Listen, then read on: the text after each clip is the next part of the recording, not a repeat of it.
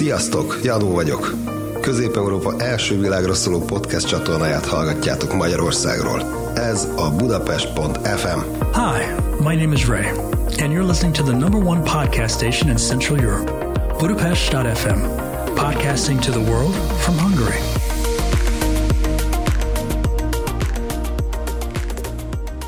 Ladies and gentlemen, boys and girls, welcome to the first ever episode of Talking with Willie.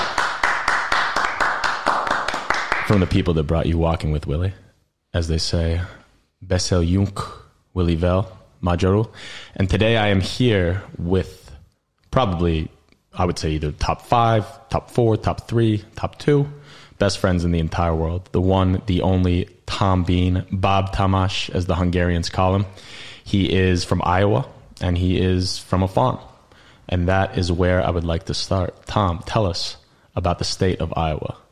All right. Well, first of all, let me thank you for having me on this wonderful program. Been a huge fan of Walking with Willie, even before it was called Walking with Willie. And when it was Living with Willie. Yeah, exactly. It was even better back then, and we're going to get back there. So yeah, I'm Tom. I'm from Iowa. Iowa's a great place. It's a little state in the middle of the United States. I always say that Iowa is very similar to Hungary in some respects because they're both sort of flat places that have a lot of agriculture and similar sort of in the sense like the east of Hungary, especially Debrecen and places like that. I don't know about you, but I see a lot of similarities between Iowa and Hungary. Yeah, certainly from the geography, I guess you'd say. Iowa's incredibly flat, probably flatter than Hungary, but we were in... I can't remember where, maybe like an hour west of Budapest recently, and it was so reminiscent of Iowa, it was crazy. Yeah. Just plains, completely flat. That's my favorite thing about Iowa. That's why I say it's kind of deceptively beautiful, because you can just, look on the horizon, and it's kind of bizarre to just watch the land just seep into the horizon and just fall into the haze. It's like a really beautiful, in a weird way, it's super captivating and beautiful, like the ocean. The ocean's really boring. But when you sit there, it's, still super cool to see the...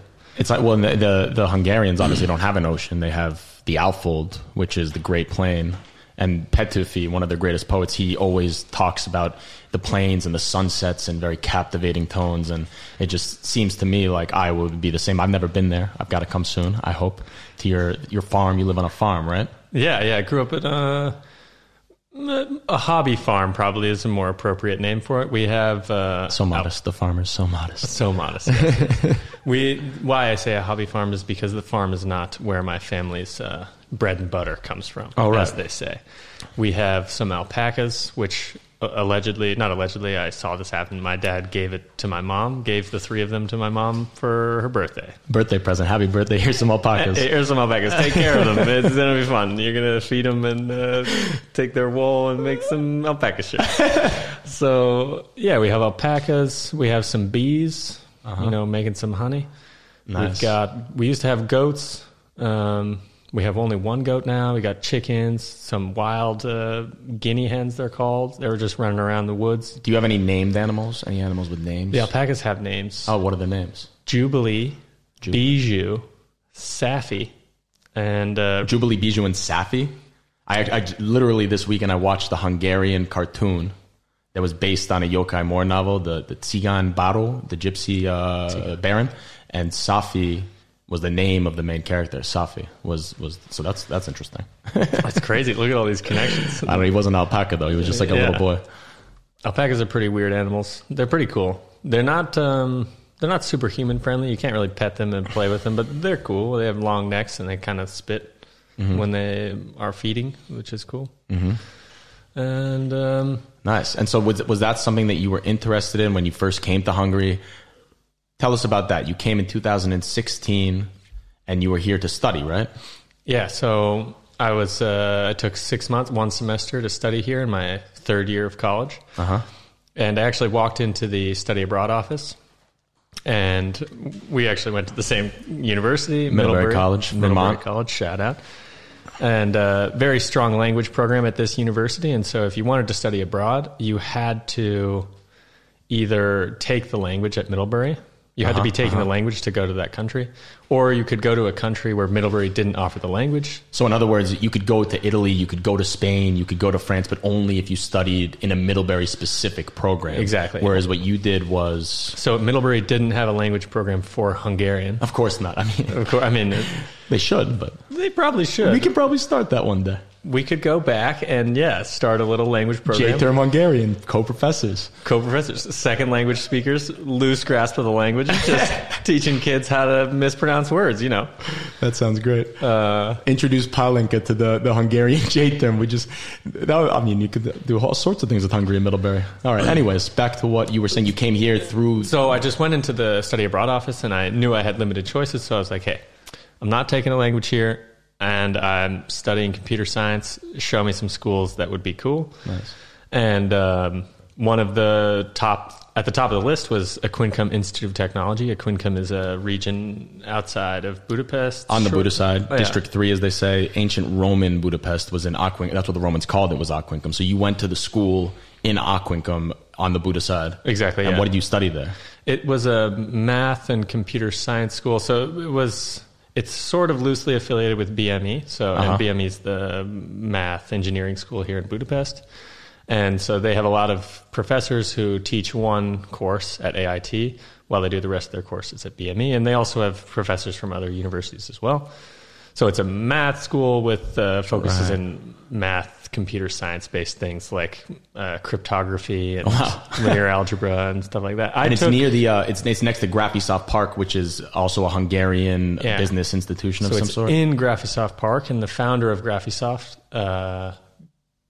Gabor, I forget his name. I apologize, but the founder of Graphisoft is also the founder of AIT. Oh, cool! And he created Graphisoft Park with it was a side project after he succeeded with Graphisoft so well, and it was supposed to kind of emulate one of these campuses that you see in America with these, they have a lot of the utilities and buildings that facilitate good work for tech companies and all kinds of companies. And inside that campus, they also have AIT, the university, and there's also the IBS, the International Business School. Oh, wow. And so it's cool. It's sort of like a college campus, but with schools and companies. And it's a nice one of the best walks in Budapest, I would say, is on the Buda bank of the Aquincum campus. You just get that nice look at the Sziget festival, Óbudai Sziget Island, and it's very, very tranquil and lovely. It was the best, just leaving school and walking down the river.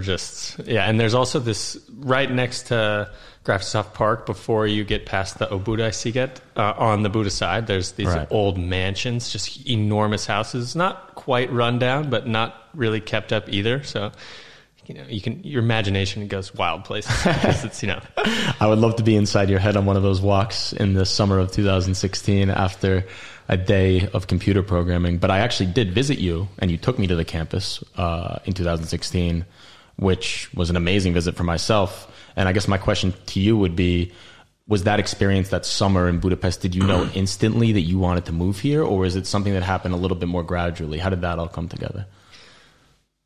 This was one of the most fun questions for me to consider in the first, 6 months when I moved back here, and also before I left when I was studying. And I think what I have come to is that while I was studying here, when you're in university, you're not really like an adult that's living a normal life. You're going to school every day. It's a different kind of schedule, and you're surrounded by people who are peers and, doing the same kind of stuff. Mm-hmm. So I didn't feel like I was experiencing Budapest to the most, to its fullest extent. Exactly, to its fullest extent. And the fact that I was missing that, there was something there that I enjoyed Budapest so much all the same. Like, it was still such an incredible and visceral experience. And so I knew that there was more to be had there, and I didn't even know what that looked like. I just needed to discover what it meant to be here. So you got a little taste, and it was probably very interesting. Obviously, you grew up in Iowa. You went to the same school as me, which I know is a very farm-based campus with a lot of countryside element. So I guess coming to Budapest for the first time, living in a city, one as crazy as this one, must have been a wild experience. Yeah, that's one of the other thing that always came up in conversation was just people ask me, oh, do you like living in Budapest? What's it like? And I was just saying, look, I came from a town of like 10,000 people and I lived in the middle of nowhere. I went to a school in a town of 20,000 people, which was also in the middle of nowhere. And now I live in, a city of 3 million people. And that is such an immense change. It's so much fun to be in a city, especially such a lively city as this one. Well, when I came to visit you, when I was 29 now, I think 24, 25, let's call it. And that was in the spring of 2016. And I remember coming here, and I've traveled all over Europe, but for some reason, Budapest to me was just this magical place that was so interesting and unique.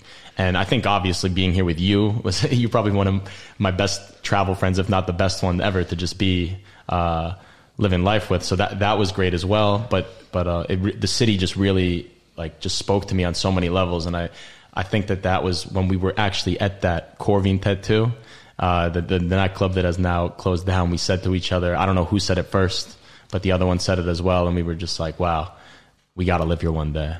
And then what brought you back here when you actually made the decision to live here 2 years later in 2018, I think it was? What was the initial thing that brought you back here? Explain that. When I left, I just like you said, we were hanging out, we were on Corvin Tattoo, and we basically said, we're going to move back here. So that seed was in my mind since that moment. And that was also just at the tail end of a hell of a 2 days. I mean, I think there was multiple bathhouses, maybe 3 or 4, a couple of parties, ruin bars, this, that, the other thing. And very little to no sleep, actually, in that whole... Probably less than no sleep. Yeah. But sorry, I interrupted you. What were you saying? It was a good sidebar. The only kind of sidebar. What was I saying? Something about how you got back here through... Yeah. So that seed was always in my head, and it was just growing there. And in a way, people were applying for jobs, senior year, and they were all... And through AIT, I had some connections to Prezi, and I had started talking to an engineer there. And I had just heard that they were probably hiring, and there was just a nice relationship with them. I had some casual calls on Facebook. And then...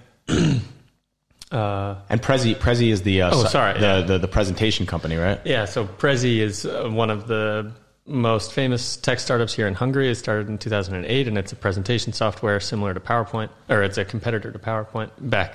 That was its focus back then when it started, and it's one of the most impressive Hungarian companies, I would say. I mean, when you told me you were working for Prezi, at first I was like, okay, that's cool. I think it's cool. I didn't really know anything about it, but now knowing how integral a role it plays in the Hungarian civil society, and especially a lot of just cool social work that they do. Like I know every year you go to BOG. Yeah. How do you spell BOG? It's like B-O-G? B-A-G. B-A-G. BOG. BOG. Yeah. Also without the accent. And you go there and you guys build houses, right? Well, there's all kinds of different projects. There's a community. There's a group that we work with that we basically work through them. They have projects that are running year round, and Prezi, we have a day basically in the spring when we go. We have a big group. I think that was like 50 people last time, and we just basically have a hardcore day where everybody's going, and we try and complete one piece of a project. Last time I went there, we were building fences around basically home areas, and that does multiple things, but just giving a family group like a sense of actual property and everything, nice. And it helps keep things organized and stuff like that. And so Prezi, as I've said, I've just been growing more and more impressed with the company the more I've known about it. But when they first got in talks with you and stuff, you decided to come to Budapest. Was that like a hard decision for you to make? Did you have to talk to your family, or was it just something that you were like, okay, I had such a good experience here 2016, something's right about it, it feels right, let's do it? It was kind of that seed. So I was like, okay, I'm going to move back here. And then these conversations are very casual, and I was hoping there was a job opportunity, and I was sort of being led to believe that at some point in the future there was going to be an opportunity. So it was kind of nice to be able to leave college and be like, okay, right. In the next 6 months to a year, there's going to be a job opening, and I'm going to apply and go. And so I had a chance to just explore and not really worry about work for a while, and that was really good for me. And then when the opportunity came, I did the interview process. It was all pretty quick, happened over 2 weeks basically, and then I got the job, and I had the choice. And that when I got the job, I got the email. They're like, okay, you have to decide now. Here's the contract. that was the first time I think I really came to terms with the fact that I was about to make the decision to move to Europe and completely leave, the life in America that I had led for 21 years.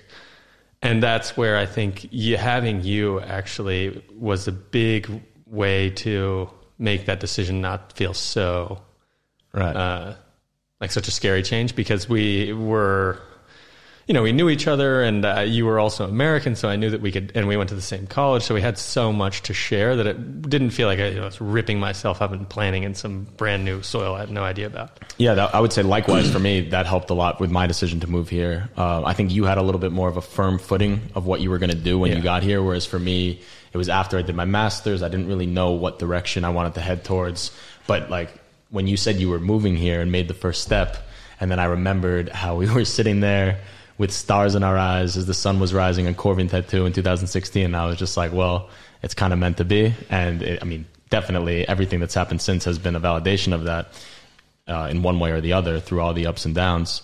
But I would say that was a nice joint comfort that we had when we moved here together.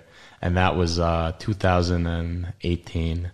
And we lived, where did we live, Tom? You tell the people where we lived. When we moved here, I don't even know if Prezi knew this. So Prezi, for a month before they give you a month to find an apartment. Oh. And in that interim, you stay at this wonderful establishment called K9 Residence. The K9 Residence. Sort of like a hotel. Yeah, basically. It's like a short stay type of place. You wouldn't want to. You would not want to live there for a month. No, you could live there for a month. Yeah, it wouldn't be that bad. Taking the kids through college, maybe no, but somewhere in between a month and that. It was cool. I moved there, and then I think near Deák Square, right near Deák Square, right near Deák Square, and we lived there for like a month, and then you found us an apartment on Dohányutca, Tobacco Road, which is. Yeah. And that was in the 7th district. Right next to the New York Cafe. And I am proud to announce that I don't think... you went there. I never went to the New York Cafe. I went there once with Eddie, who we might get on the phone later in the episode if fate has it that way.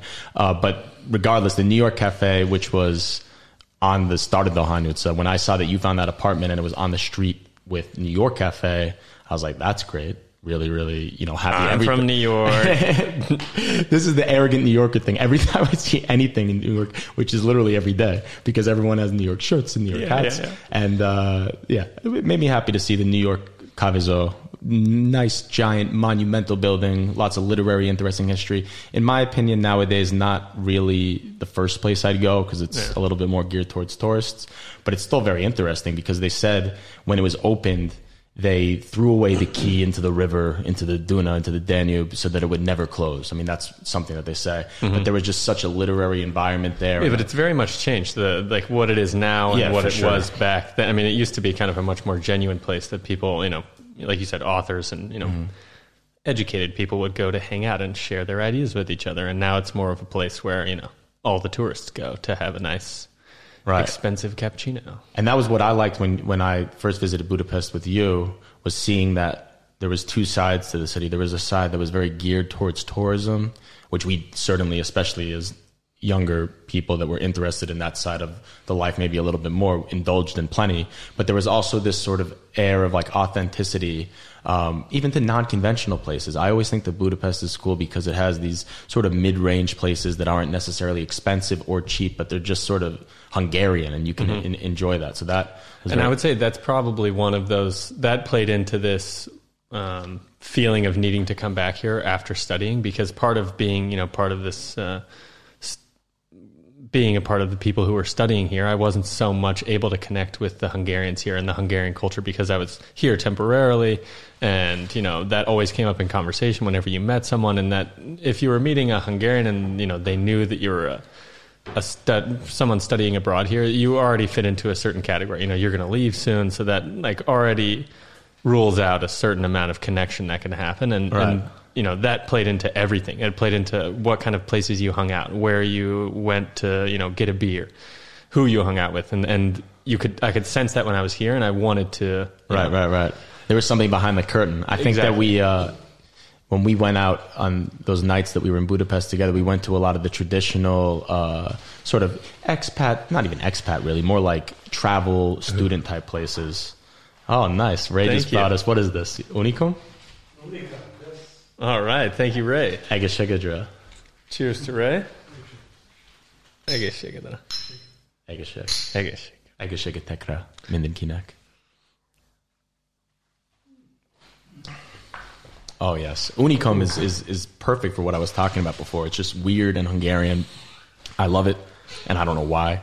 And I think a lot of people don't necessarily love it, but it's just great. It's great. It grows on you, especially both over time and, over long periods of time, like years, but then also over the night, It gets better and better as you go.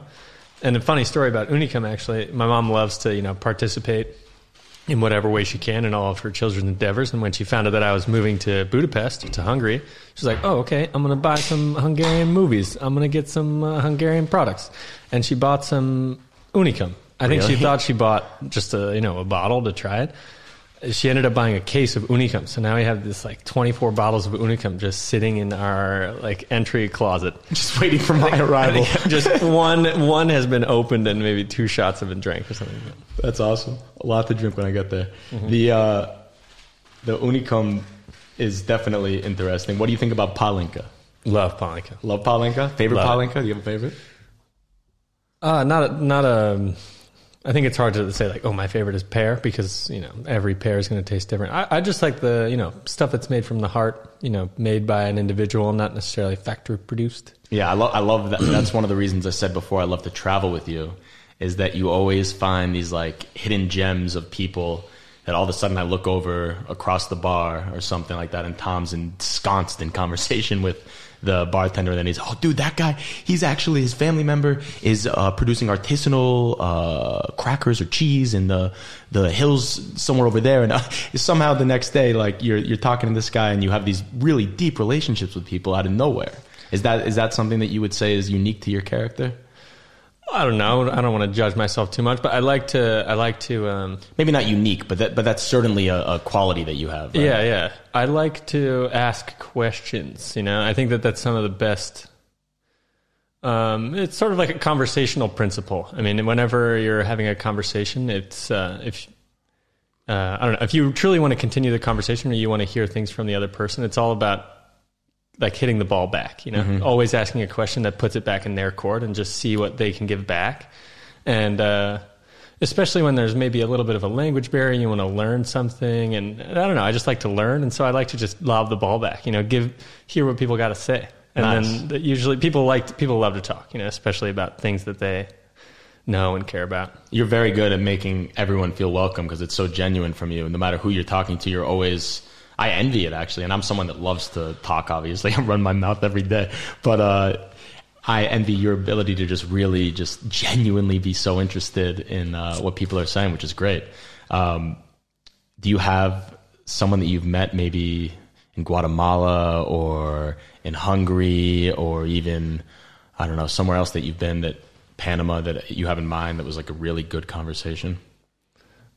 Well, actually, I mean, you brought up Panama, and the person who actually formalized this idea for me was my roommate in college, Eduardo, who is Panamanian from Brazil, but he just taught me... He formalized the idea of hitting the ball back and forth? Yeah. It's just that when a conversation's happening and somebody says something, our initial reaction is to...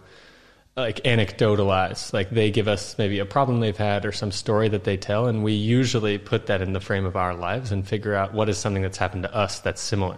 And that's what we want to talk about, because our initial reaction is to share our experience, because that's what we know the most.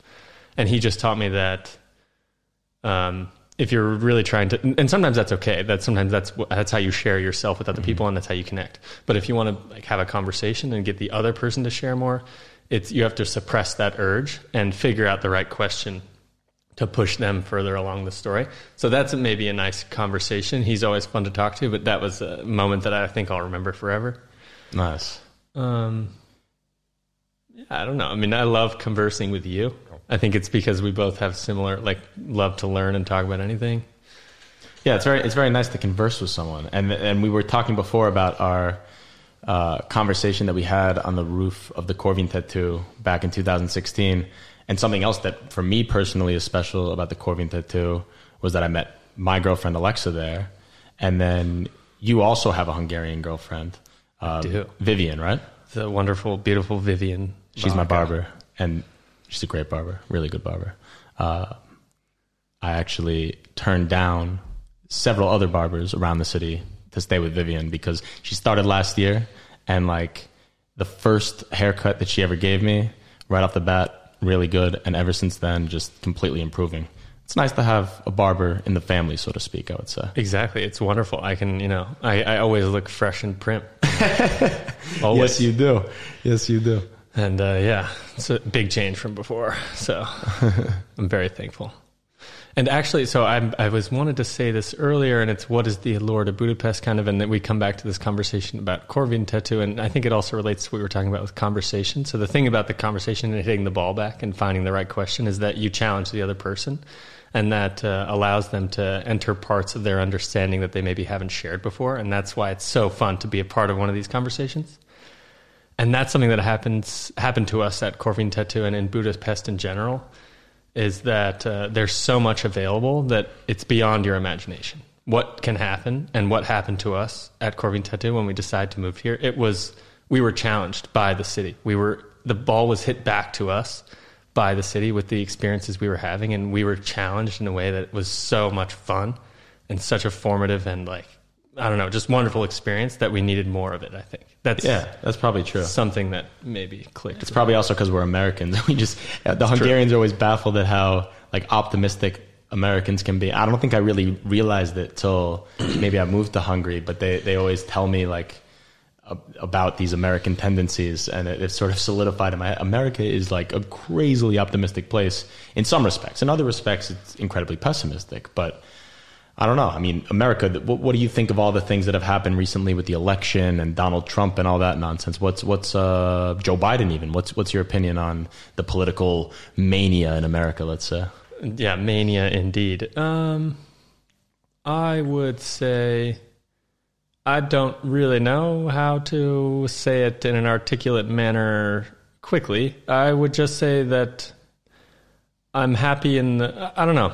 It's kind of worrisome because I think it's a bit of a pendulum. So the pendulum swung in a direction that for me was concerning and not a great direction. And it was like just a public endorsement of basically not being nice to people, which just being kind of just not embracing humanity and being nice to most people. And I think the pendulum is swinging back in a direction where we'll see 4 years of probably more of that mentality. And I just hope that in these 4 years, we'll find a way to cut the pendulum return a little bit. That's why I like talking to you about politics as well, is that you have a very philosophical view on things, in terms of being slightly apolitical in some senses, I would say, which I admire in your personality, is something that's like very bird's eye view and very analytical about things.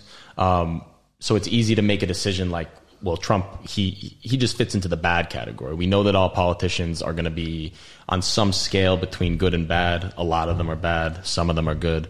But for me, and I think probably for you as well, Donald Trump was just like on that side of the wrong side of things. Outside of even the political world, he just, like, whether or not what was portrayed in the media was right or not, it's just, he didn't portray humanitarian friendliness to all groups. Like, that just wasn't his, to me. And maybe I'm being fed, not the most honest information, but I think that. But that's also, I like the Iowa mentality, I think, and that's another parallel I see between Iowa and Hungary, is sort of like New York, for instance. You paint it into the liberal category right away, like definitely New York East Coast liberal. Well, whereas so crisp, little open sound. Iowa's just more like they can be swung either direction. Iowa sometimes goes Republican, they sometimes go Democrat, but the question is at least up for debate. And I like that in the Iowan mentality, and I can see you give everyone a fair shot. You're not going to just jump into the Democrats' bag right away just because they offer to buy you a drink at the bar. There's like a little bit of a analysis going behind it. It's super hard to characterize. I mean, we all experience this. I think this is one of the things I noticed the most about being here and every American experiences this when they meet anybody. It's and every person from any country, you can't be put in a box. As an American, the bunch of states, 50 of them to be exact, a lot of the culture across America is super different. And not only that, but within the states, it's so different. So I went to like a pretty I would live in an upper middle class town, basically, in a really nice public school district. So I did go to public school, but a lot of well-educated, well-off people. Public school. Public school. Public school. Public school is better. Public school is better. So yeah, I mean, I was surrounded with this kind of people, but I also, lived I didn't live in a neighborhood. I lived in a rural community, and just what I'm saying is that where I grew up in Iowa is pretty different from the majority of Iowa, actually. While there was, good representation of maybe in my high school, but it's just like, it's very different across the state. So it's kind of hard for me to even say I understand Iowans, Yeah, that makes sense. And in terms of your brother, who I wanted to talk about before, Eric. Which one? Oh, Eric. Because I think that you've had a lot of conversations with him about like philosophy and life. And Eric is someone that also I see as a very interesting person in my life that I've met. And Eric is Tom's brother, and he looks the exact copy of him, just a little bit, maybe half an inch taller. Is that fair to say? He's an inch taller. All right, I'm glad that you can admit it. And he's. I mean, come on. It's a number. It's not even up for debate. And you're pretty damn tall. Let me tell you, I'm sitting next to Tom. I'm like, don't even stand nothing a chance. To envy, really. But Eric is taller than you, and he's like slightly blonder, definitely a little bit blonder. And he was adopted. We could say. Yeah, he was probably. No, he was. I'm sorry, he was not adopted. That was kind of an ongoing joke. I feel bad. But he is someone that's also interesting, because maybe that's also, did that have anything to do with you moving to Budapest? He was living in Spain, right, for a few years? Yeah, so that was a bit of that also. So, like I said, you moving here relieved some of the pressure, and another thing that relieved the pressure was the fact that Eric lived in Spain for 5 years. And, there were a lot of things that I heard from his experience from a philosophical perspective, if we'll use your words. Just that it's nice to, put yourself in a completely new environment with different kinds of ideas, different kinds of people. And yeah, I wanted to pursue that and see what that was like. Cool. Yeah, he's a really cool guy. And I also enjoy hearing your secondhand philosophy from him, because it sounds like when you go back to Iowa and have your little family get-togethers, you guys talk about a whole bunch of interesting My whole topics. family, yeah. Eric, I think it's something that, we do it because our whole family does it. So with each of my siblings and my parents, it's very much. So you have Eric, who's you're 26 right now? Yeah. Eric's 5 years older than me. At 5 years older than you. So he's 2 years older than me, 31. Uh-huh. And then you have Jared, who's 35. He's 8 years older than me. 8 years older than you, so he's 34. And then you have Whitney, and then your mom, your dad, and now you even have nieces and nephews. So the whole Bean clan is like this giant clan. I always say that they have the Bean machine, because they're just sort of different versions of each other, all put into the matrix. We're farmers, so we have a bean. We have a bean field. Oh, that's We're growing beans. That's nice. That's a lot more natural and. Bean factory is also fine. A bean machine. We need good. machines to farm the bean farm, and those can be called the bean machines. That's good. I like that. And that's also interesting about your own personality, is you have this computer programmer, machine-oriented rationalist, like very functional side, and then like a romantic farmer that just like lives off the fat of the land from Iowa. So I don't know. Do you have anything to say about that? Yeah. Yes, I agree. I don't know. I like to think that rationality. No, I think I know. I like the question. Let me get that out there. I'll remember that. I like the rationale part. So I like to try and break things down. Yeah, from a what makes sense perspective, and I think that comes a lot from what I've learned. Before I studied, I studied computer science when I was 18, but when I went to college, I didn't do anything like computer related, really. I was more of like a built little like machines on the farm, which you'll say. Yeah. And I guess the farm mentality brings you to this sort of like bit of a functional ideal from, animals live and die, stuff happens. Let me interrupt you right there, because that was a fundamental thing that I realized when we were in Georgia and Tbilisi. This was intense. Walking down the hills, scrabbling down the back roads, when all of a sudden a cat crossed our path that I had been photographing and felt like I had a genuine relationship. And the thing got smacked by the car, and it unfortunately passed away. But I thought that was a very interesting experience, because I saw not a lack of humanity, but a very interesting... From your perspective. No. It was from my perspective. I got a little bit too upset. No, I mean, I think it was a lack of humanity from your perspective. For sure. Yeah, that could also be said by some people in the audience. But either way, whichever side of the debate you are on the side of the cat or not, would you say that was very interesting to see, just like... You grew up on a farm, and for you, like the death of an animal, albeit sad and like truly worthy of respect, is not necessarily as shocking as it was for a little bitch city boy like me. I think maybe we both like went a bit far into extremes that were unreasonable. I think I should have cared a little bit more, maybe, and I mean. 6 of one, half a dozen of the other. Yeah. But that on the other side of the coin, which is the main reason we should talk about that trip, was that going to Georgia, that was a fairly magical experience that I think meant a lot to both of us. What do you have to say about the country of Georgia? I have too many things to say about the country of Georgia. That was a spectacular. It was a spectacular trip. I can't remember how we came to decide Georgia was the place to go. I think that we were sort of saying that we should go skiing, I think. And we were trying to go off the beaten path for a skiing destination. And Georgia fit that bill. So did Bulgaria and Bolivia. Not Bolivia, sorry. You go skiing in Bolivia on a sand dune or something. I don't even know if they have that in Bolivia. But the decision, I think, was ultimately made by you to go there. And it was like, okay, let's go to Georgia. And then there was that restaurant Hachapuri in Budapest, which is really good. Yeah. And we ate there once, and we ended up in Georgia, and we went... What I'm trying to understand is I feel like we sort of... If it was me who made that decision, I don't know what drove me to that before. Now Georgia's like the epitome of everything for me, and I would do another Georgia trip in a minute.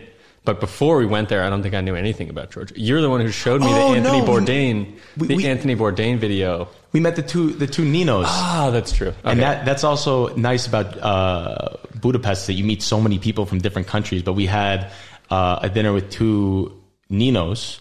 Nino being a Georgian queen, and so there's a lot of Ninos in Georgia. And we met 2 of them on the same night, and they both said, "Come to Georgia sometime," and it was an amazing trip. I think Georgians are really good at pushing their country and pushing their culture. That's one of the things that I think you love Georgian food, right? Georgian food is just out of this world. Out of this world. Crazy. It's a culinary awakening, let's say, because it's not really, European food. It's not really Asian, like Eastern. It's not really Middle Eastern either, but they have dumplings, and they have really crazy kinds of bread. They do a lot of amazing things with grilling meats. And it was just one of those, when you can go to a place and experience a completely novel cuisine, I think that's a wonderful, wonderful thing to do. Yeah, well, Hungarian cuisine is also very novel. Would you say that you have a favorite Hungarian dish? Is there something that you've... I like to say lecho. Lecho is really good. One of those, sort of peasant, simple dishes that I just really love. Goulash. I don't know which way we're pronouncing it. And a lot of... There's so many good things about Hungarian cuisine. I love lecho. Let's say that. You do love lecho. I think I've had a lecho that you've prepared before, perhaps. Probably not me. It was probably the wonderful Vivian Varga. Yeah, Vivian does make a nice lecho as well.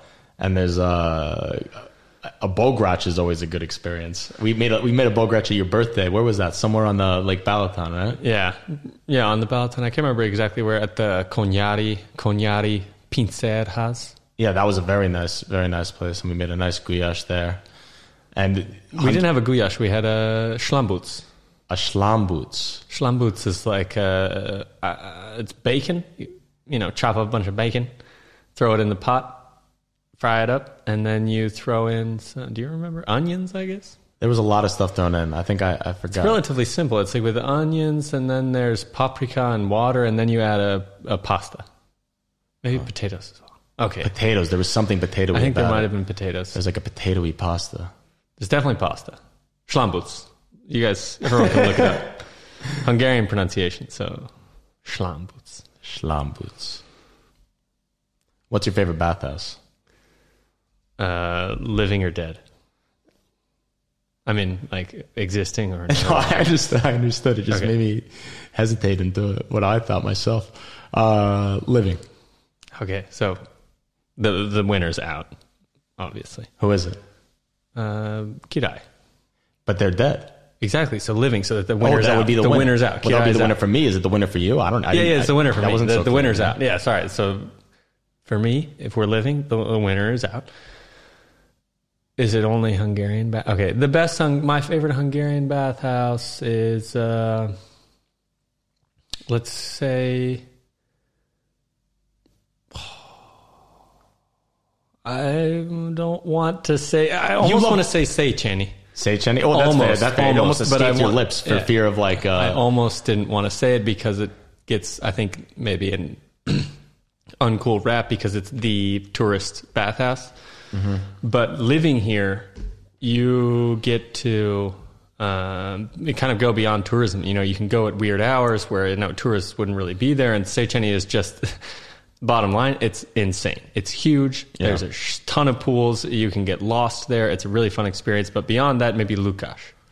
Yeah, I mean, I think that I would agree that Széchenyi is almost overrated and underrated at the same time because it's such a ridiculously overpopulated bathhouse during normal functioning non-COVID Budapest tourist season. And you just sort of get lost in the shuffle there and overwhelmed. But then if you go at a good time, as we've done before, the day after a soccer match or something like that, early hours, lying in the sun with Louis, then it's very nice because you get to enjoy everything and you're like, wow, this place is a palace. Yeah, that's the thing. It's the closest thing you're going to get to living in a palace, to feel like what it's like to live in a palace. Yeah. Right. You might go there and there's, 40 other people there and it's, 6-acre palace. I mean, that's an exaggeration, but it's huge. It's enormous. It's got all the features, all the bells and whistles. Király is my personal favorite just because I've spent the most time there and I love the story. Rest in peace. Rest in peace. Allegedly. I mean, I still think we can bring the thing back. It's still sitting there. They say that it's closed. I don't know what that means. Let's lead the brigade, if that's what they say. As Sam Daly's uncle, who lives in France, Richard Daly, told me, all politics are local. So we can make a difference. And we are Király. Currently locally located. At the top of the issue list. But it would be nice to say because, I mean, it's like a 16th century monument to like the art of bathing in Budapest, and it would be a shame if it closed. Yeah. I don't want to go back on my answer, but I will say that there's something to be said about the Király, like the Király, the small, the intimate octagonal central pool. I mean, there's nothing that quite beats that, and you don't get that experience in Széchenyi, which is why I will go back on my... No, Just give a hard second to Lukács. I think that Lukács, the reason that I love Lukács so much, and I know you as well, is that it's sort of a hybrid between the two. Actually, little fun fact, Lukács and Király, they share water through a larchwood tube that runs under the ground. Wood? Larchwood. That's what it says on the Google Translate of whatever the Hungarian was larchwood. Wow. But it goes under the ground and they share a water source. So Király takes the Lukács water. And you'll also notice across the street at Lukács, there's this little like sort of bathhouse looking thing behind a wall. And it's an old Turkish gunpowder mill that ran on the steam power from the underground thermal springs of Budapest. I mean, so this is one, how much of the dynamics or the mechanics of bathing do you understand? So is Király getting the backwash Lukács water or no? There must be some kind of like split in the tube there. I think that there must be a split eventually. Maybe I don't understand how these thermal baths work. Where's it coming from? What's happening? That's another thing that I love about Budapest is it's like ever since it's been a place, people have just known that like you poke through the crust of the ground and there's hot water and there's a river, but especially like the Romans, they want to have somewhere to chill out and bathe or just to heal because before we have these modern medicine, I don't know, probably hot water was even more important. Yeah. And so we just sort of plugged into the ground, like made this little mining hole in Budapest and a civilization popped up. I'm not sure if it's the case still, but the parliament is heated in the same way. The parliament, like the crazy, amazing... Yeah, that's it's heated by, like the whole building is heated by like a duct system that's fueled by the thermal water in Budapest. I think that might actually be... renovated, into now it's actually like mechanical and they heat the air and send it through, but that's how it was when it was originally built. Well, that's interesting. You always wonder how they pick, like, why is the parliament there as opposed to like there? Or why is in any city, why is something there? And there's all these natural residuals of like the first people that set up little huts and then all of a sudden, I don't know. I never played any of those video games, but you have Age of Empires and things like that, and you just see like the civilization's growing. I just bought one of those games from Alza.hu, a great little electronics website in Budapest. Alza.hu? Yeah. Where is it? It's not even Hungarian. I think it's Czech. It's like the Best Buy. It's Best Buy in Europe, but not quite. Anyway, yeah, I'm very ignorant when it comes to electronic purchases. If you need to buy a hard drive or something like that, go to Alza. Okay. Anyway, I bought Civilization and came to my house. No game card, and it had a little code for activating. Activated it. Not available in Hungary. They duped me. They duped me. You were the mark. I was the mark. What else do you like to purchase in Hungary? I buy a lot of stuff from Alza. Like, too much. buy a lot of SD cards. We probably need a 512 gigabyte SD card for our Raspberry Pi we're never going to use. Well, I've been the beneficiary of your residual generosity from acknowledged purchases many times in the past. I've gotten many SD cards for my videos, things like that. So I got a bunch more if you need any SD cards. This is the hardware behind the whole operation is Tom Bean. And what else would you say? Like, why do you love collecting electronics and things like that so much? Like, what's so like interesting about it for you? There's a certain amount of opportunity that's really nice to have. So I have a lot of ideas that I want to work on, but I've found that it's kind of hard to give myself strict requirements. So I have requirements at work where I have to do some things, and if I try to tell myself, like, okay, I'm going to work on this project this Saturday, and then basically if I do that, my work week turns from 40 hours a week to 80 hours a week because I'm trying to work on so much stuff. So I try to leave these projects as more of like inspirational based, and so whenever I have inspiration on a certain idea, I want to be able to work on it. And so it's kind of nice to have the utility. So I bought a Raspberry Pi, for example, with no specific. Raspberry Pi is like a small computer. It's like and I also have an Arduino that I got like 5 years ago or something that I always had with me in college. I had a sixth grade science teacher named Mr. Arduino.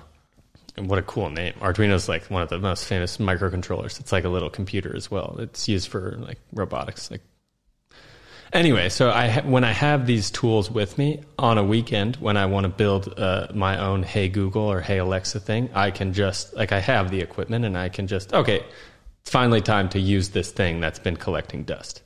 And it in a way, it enables me to capture my inspiration whenever it comes. Because it's kind of hard to like force your inspiration into a direction, for me.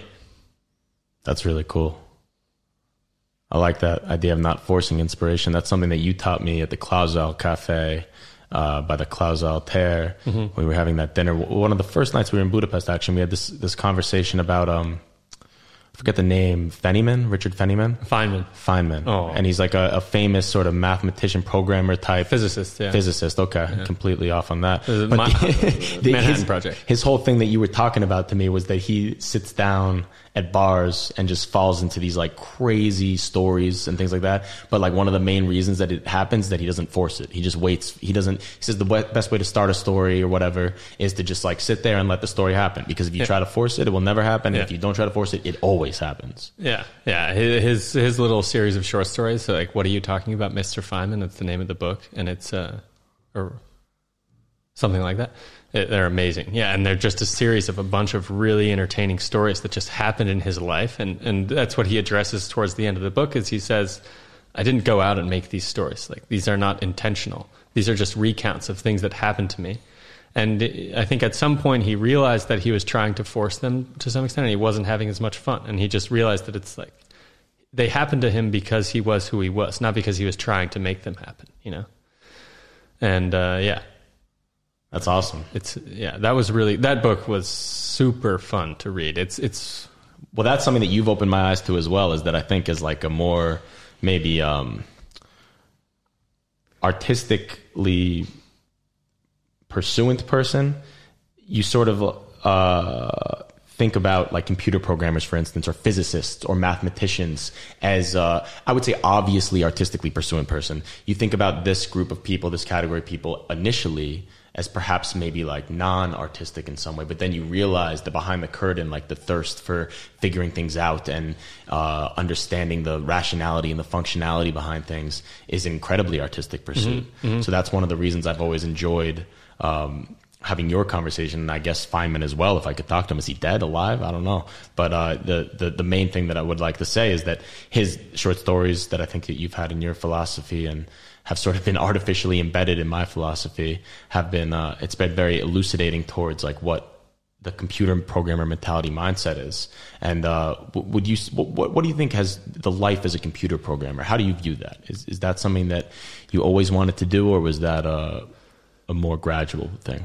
Not something I always wanted to do. Like I said, I think my interest in programming came first just from living on a farm, and I like to take things apart. Like I took apart the VCR and, this thing that everybody did, I took things apart. I liked taking them apart. I was never very good at putting them together, but it was fun to just be like, whoa, look at all these gears making these things work.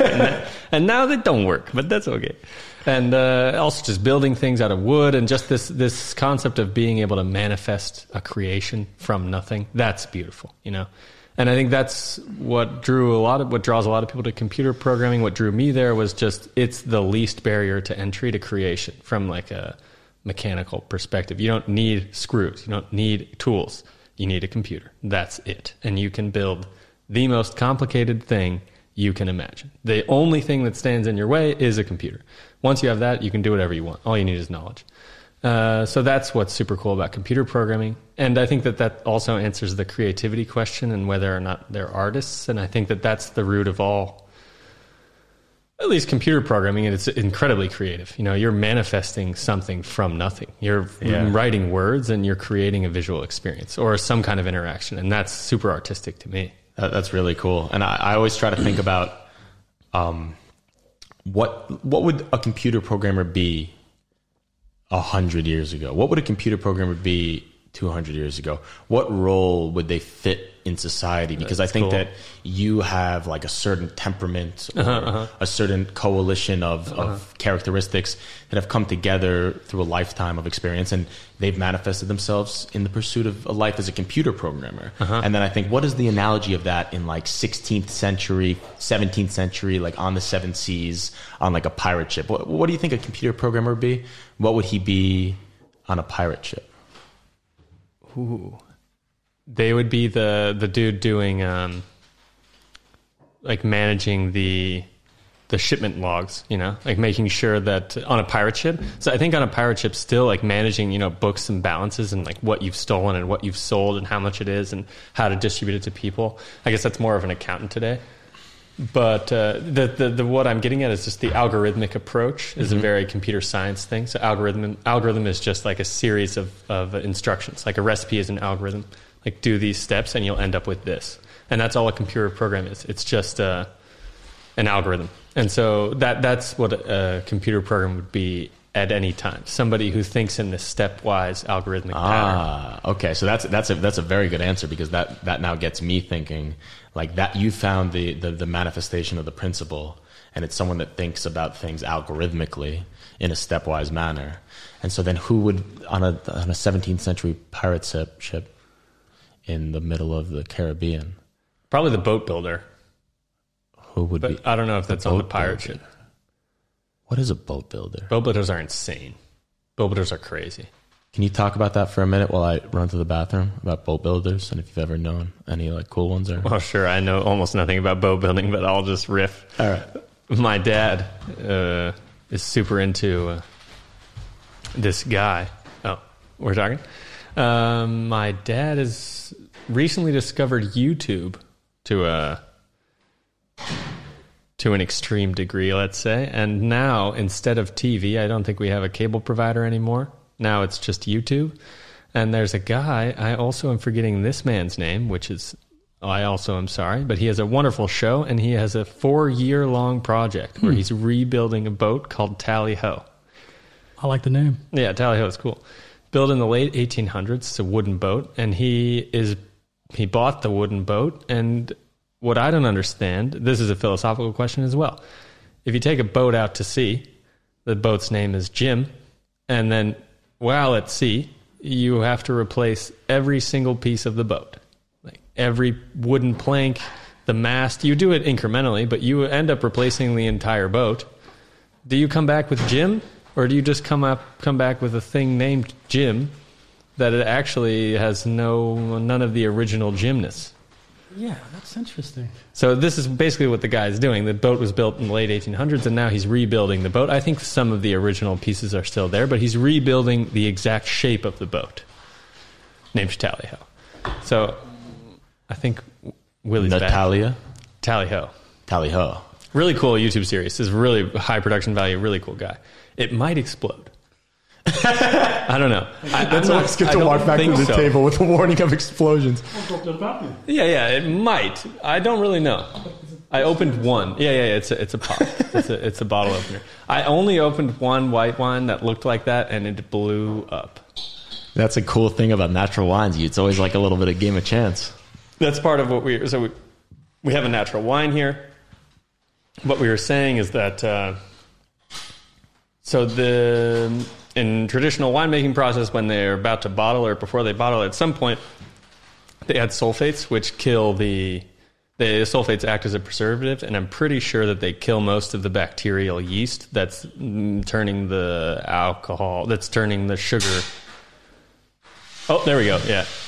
It's going. A great warning. Yeah. We could have ruined thousands of dollars of technological equipment on the first podcast. That would be I was really thinking about bringing that or not, because I knew it would probably explode. So because they don't add sulfates to the wine before they bottle it, the wild yeast is still alive, and so it's eating all the sugars in the bottle, and it's creating pressure, carbon dioxide, and then it makes it explode. So I think I don't understand how they make it not carbonated though, because I've had wines that are not carbonated without sulfates. So somehow they kill the yeast. Érdekesh. What's your favorite Hungarian word? Érdekes? Érdekes. Interesting. Érdekes. You texted me that the other night. I like érdekes. It's cool. I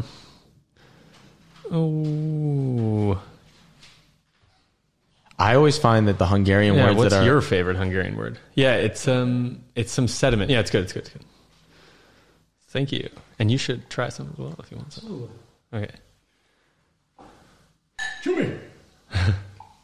This wine is like a nice... So this wine is produced in Tokaj, probably the most famous wine region in Hungary, famous for dessert wine. It's partially... So...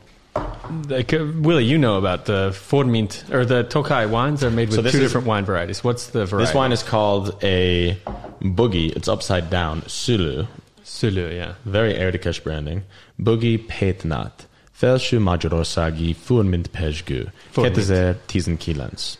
And then all sorts of information. So basically, this is a wine producer from Tokaj, and they make this wine in a natural way without adding sulfates or preservatives and stuff like that. And I'm pretty sure, I don't know if this wine's made this way, but this is made in the Georgian way. And that was one of the interesting things about it all going comes full to circle. Exactly. In addition to the cats dying left and right, they had amazing, delicious Kveri, I think, cured wine. Kveri or something like that. Kveri, yeah. And what is Kveri wine? It's just like a different... So Georgians say that they had wine before traditional wine because they make wine a different way, not the traditional way with wooden barrels and that kind of stuff. They make it in clay pots buried in the ground. And it's just like a different fermentation process, but it's still alcoholic juice made from wine. And these people in Tokaj make natural wine the Georgian way. All right, well, let's give it the Tokaj Georgia wine taste test review. Ege Shegadra.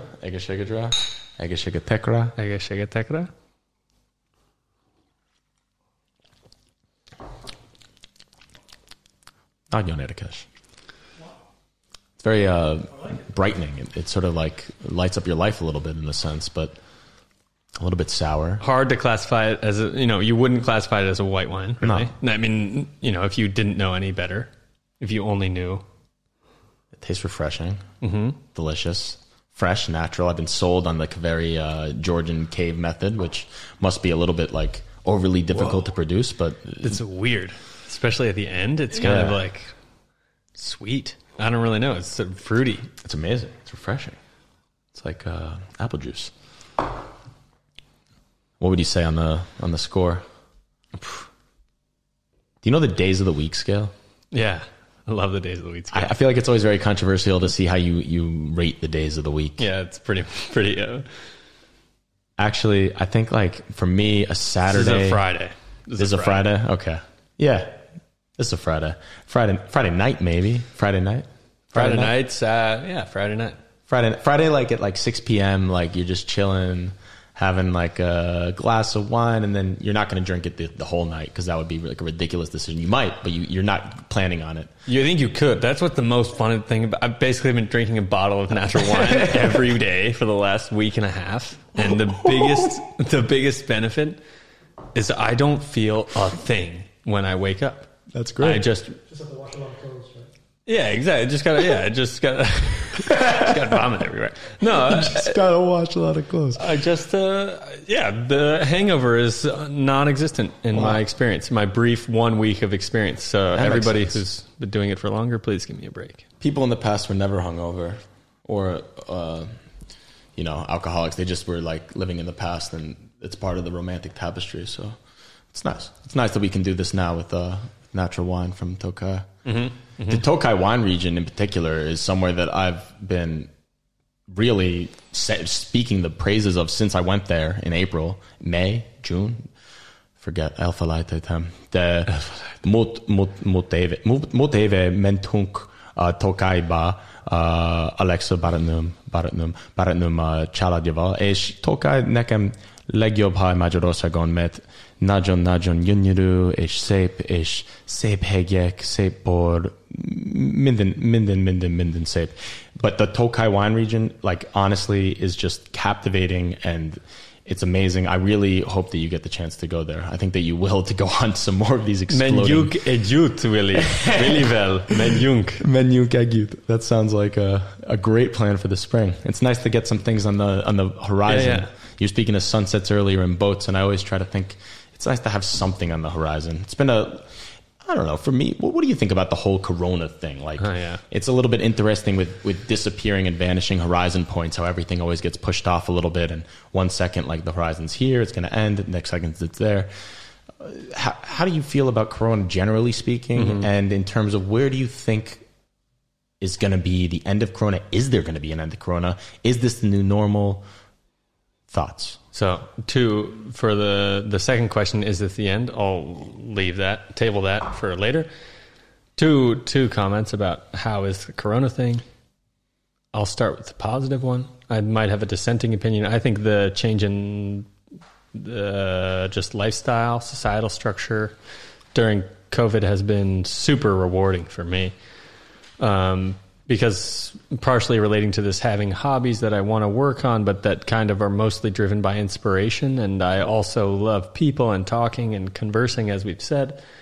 And so those often act as kind of like butting heads, because I want to go see people and I want to do social things. But at the same time, I also have these, interests that are much more internal and much more like kind of hobbies that are solely myself. And so COVID gave me this opportunity to, forced me into this space where the social part of life basically stopped existing. And I just was faced with all this time for inspirational hobbies to occupy. And it was a super explosive time for me.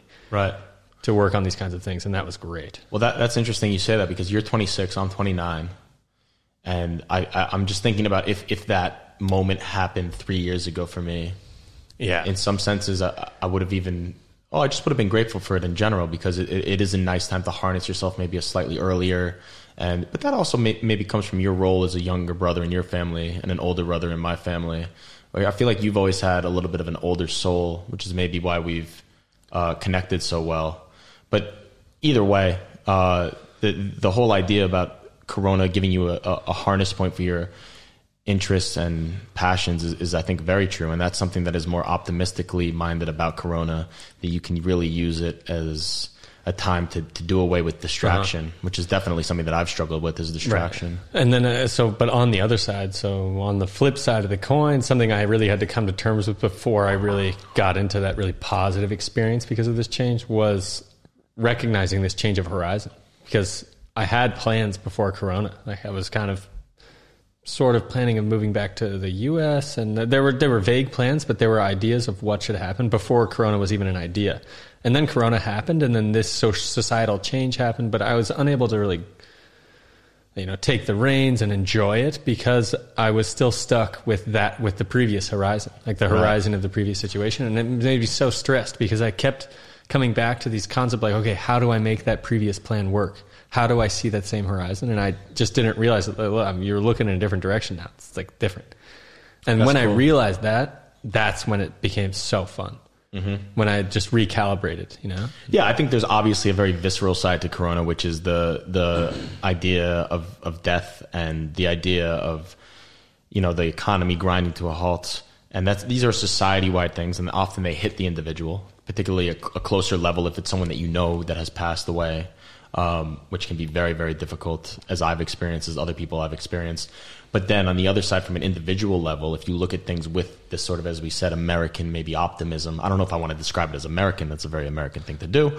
But the idea of having a little bit of a optimistic side to your personality, you could think about things in a way where it really does give us a chance to slow down, take a break, take a second, and have an opportunity to think about these plans. Because you said before about the plans about going to America. We've always had very similar discussions with Alexa and thought about when do we go. But now Corona, this year in between, has been a great time for me personally to sort of take a little bit of a slower roll and a slower approach towards things and realize that life is so precious and there's so many things that you can do to make yourself a more survivable person and someone that can actually withstand the crazy things that happen throughout all points of human history. And that's what you learn when you study history, is that this type of Corona stuff has been going on for hundreds of years in cycles and plagues and wars and conflicts. And all that we can really do is make ourselves like best fit to survive the certain hand that we're dealt. So I think from an individualistic perspective, as you were really sort of alluding to before, and I think it's very important mentality to keep during this time period, is that you can try to withstand things as much as possible, and particularly on an internal psychological perspective. Mm-hmm.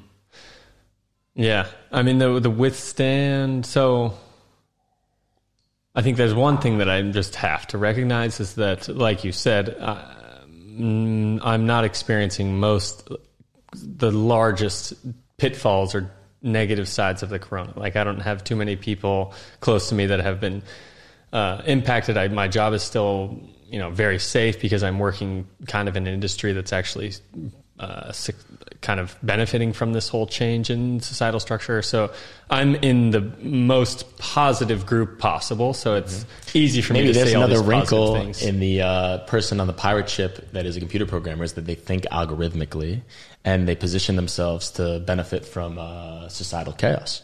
Is that potentially a rogue element? Maybe, but that wasn't on purpose. Disastrous decisions on land or something like that? Yeah, there are probably some manipulative MFers, if we can say that. That's cool. That's cool. That gives you an extra wrinkle. You're a person in the book. You're not just like the cannon fodder. Yeah. I mean, I'm a character. I've got credits in the back. I'm scrolling. For a little while, we were worried, but you made it. I made it. I've got at least a line. I'm not a no-liner. No. Stuntman 3. That's good. That's not me. That's good. Stuntman 3, like Iron Man 3. Stunt Pirate 3. Like what the Jarvis. Tell me about Jarvis. You're building like a computer thing. Yeah. Just reusing the name Jarvis because Avengers is everything and the creativity has grinded to a halt because Marvel is making every good movie. But yeah, Jarvis. I mean, Tony Stark's a cool guy. Let's not avoid it. I mean, I was fascinated and frustrated by the fact that these like voice interaction computers are so horrible. And all you can do is ask it a terrible joke and have it tell you the weather in the morning. And now it can turn on your lights pretty effectively, but there's just so little that you can talk to a computer for. Like, you use your phone for so much stuff, but you have to use your thumbs. And it's very difficult to like get the same amount of utility with your voice. And so I wanted to start building a sort of system to just understand why it's so hard. Or just, I thought when I started building it, I was like, I'm going to build it. It's going to be so much better. And then I built it, and then I realized, okay, this is really hard. Like, there's a reason it doesn't exist better, because it's hard. I love the idea that you hit on just a moment ago about auditory harnessing the power of auditory, because I think that's something that I've grown to become a little bit distracted with, is just this idea of like fixated screen time, and how like the more you like want to be engaged and interactive and think, the more you like are sort of expending your eyes as a sense. And I don't know if ears might get expended as well if we just listen too much, but it does seem a little bit more meditatively inclined. Like you feel a little bit more relaxed when you're just sitting there doing the dishes, listening to a podcast. It's a time that you can think about listening other things. Listening to this podcast, doing the dishes. No, but keep going. So you were saying it's a bit more rewarding to be doing the dishes, listening to a podcast versus... Not necessarily more rewarding, maybe more like... just more easy in a way. You feel your thoughts flow a little bit looser towards like the sides of your brain, and like things aren't so like I don't know, stressed out. You get a chance to cycle through the background thoughts that only come when you take your mind off the actual manual functions that you're making. Yeah, it's a little bit less demanding on your focus to just speak. You know, maybe, but that's also, well, no, I mean, you were the expert on it, because this is like, you know, we lived in the same house and we always read different books, but I always read the books and you always listened to them. Yeah. And I tell people, don't read. But I tell people that my friend, he listens to books the same way as you or I would read them. And I'm listening to a crazy book right now. What's that? It's called The Future of the Mind. Do you know Michio Kaku? That's the Japanese guy. Yeah, crazy. I don't know if he's Japanese.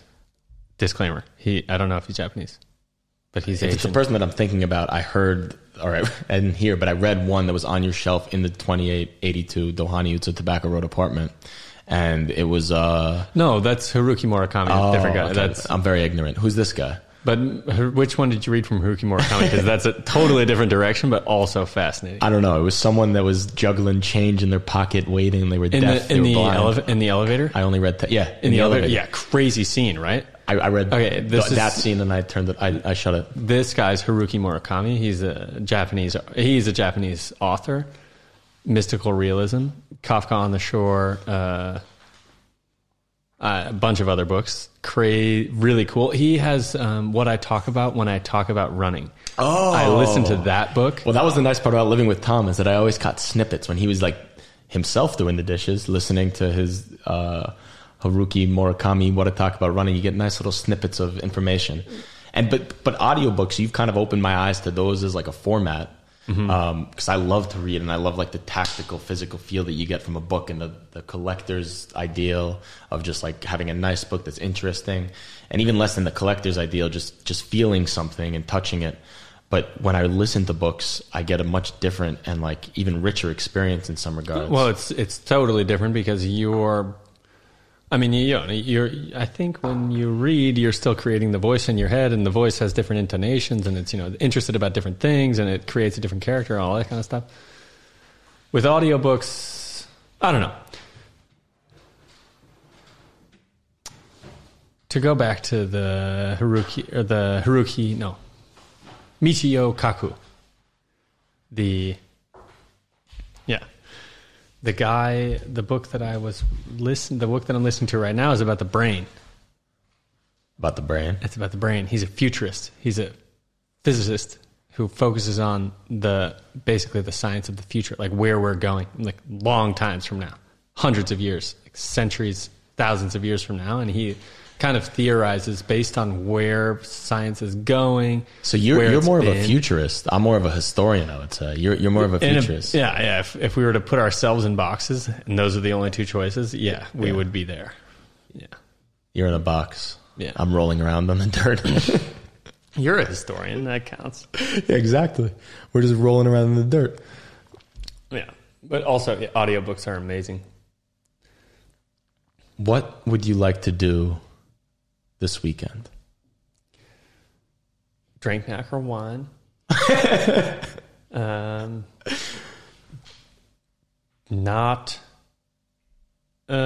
Just go with the flow. I have no expectations for myself. That's the one thing that's changed since kind of Christmas. Just I'm really happy with the work I'm doing at work, which leaves me super satisfied to just be.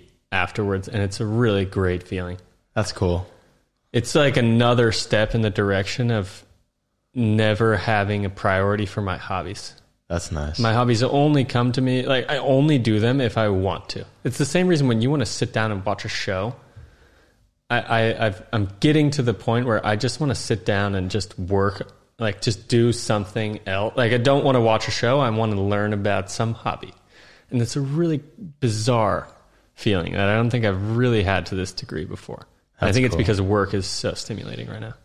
Yeah, and you've had a very different conventional or a different type of unconventional working experience where I would say that computer programming is like, well, in some respects, as a computer programmer, it must feel conventional, but to the rest of us, peons, like it feels like, yeah, he's a computer programmer. It's a little bit, actually, I think it's more conventional in Budapest. There's a lot of computer programmers. And I think today it's super conventional. Like being a software engineer is kind of like the most vogue thing ever. Yeah, exactly. Right, so you're becoming vogue. Weird. Yeah. It was better to be a pre-vogue computer programmer. Yeah.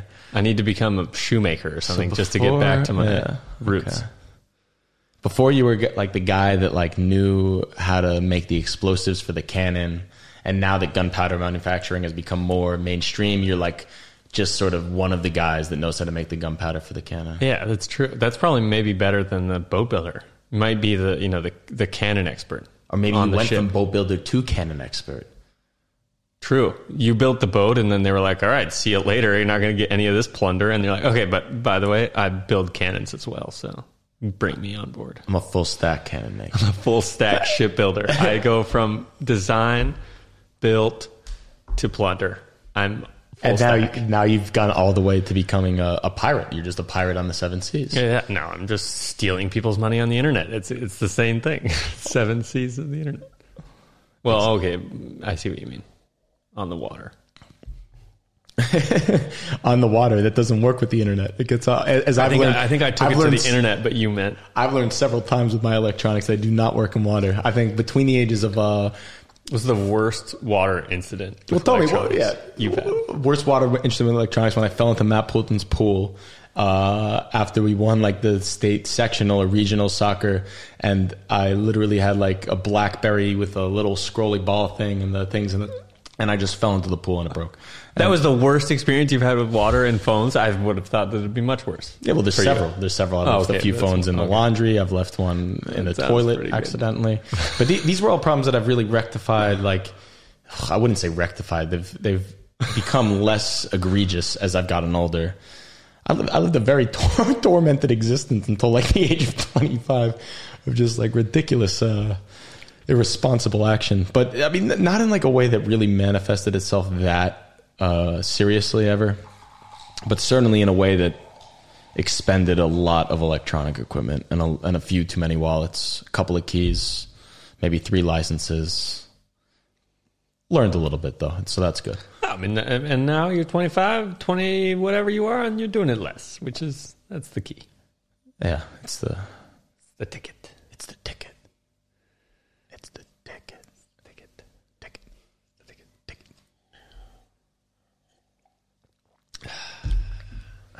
What is your score, though, out of 10?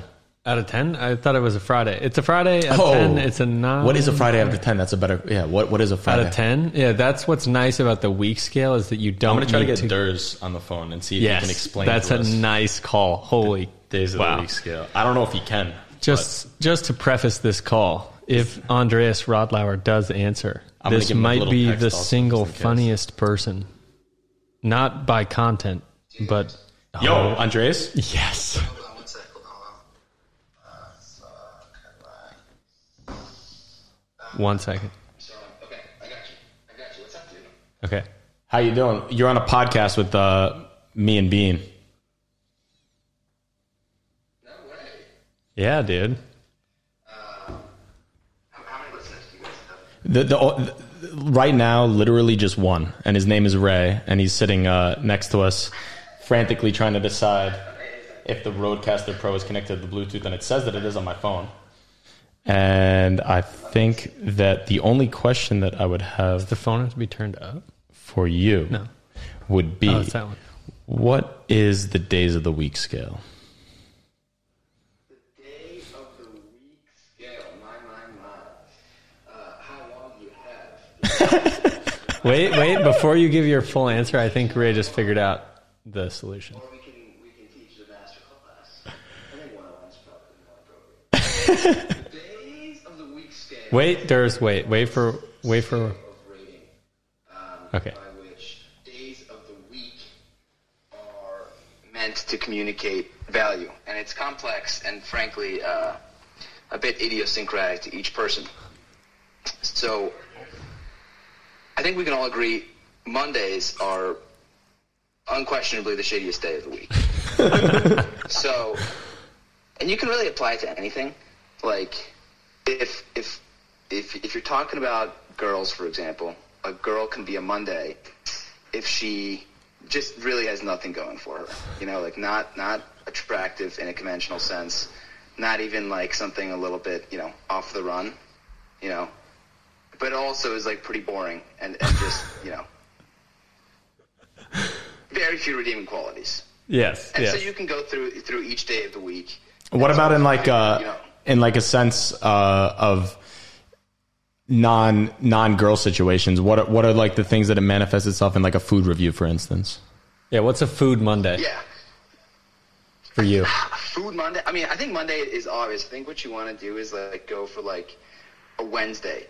So like Wednesday has a few things going for it. Like some people really don't like it because Wednesday is the furthest from the weekend, right? So like you don't have any stories from last weekend, and you're not really at Thursday where you start. It becomes appropriate to start talking about next weekend's plans. However, for example, if you're like Willie Geverts and Liverpool plays Champions League on a Wednesday, like you found something there that like keeps you coming back a little bit. So it's like, I don't know, Bean, what's a food that like you don't really like, but once in a while you're like, I could go for a little bit of that. Like I've got a little craving. Like Pho. Twizzlers. Like macaroni and cheese? Mac and cheese. No, pho is more like a Saturday. No, pho's a I think Saturday. Twizzlers are generally pretty Twizzlers. bad, but That's a good once in Wednesday. while I see someone eating one and I'm like, that actually looks pretty good. All right. Actually, the biggest, I think it's pretty agreeable that like Saturday is the best, Friday is the second best, maybe Thursday is third best, Wednesday might be fourth best, depending on what you feel about hump day. If it's like really a hump day and it sucks, or if it's like kind of fun and Champions League-y. But like what the big debate that I want settled by you is the main reason that I called you actually is what is the difference between a Monday or a Tuesday?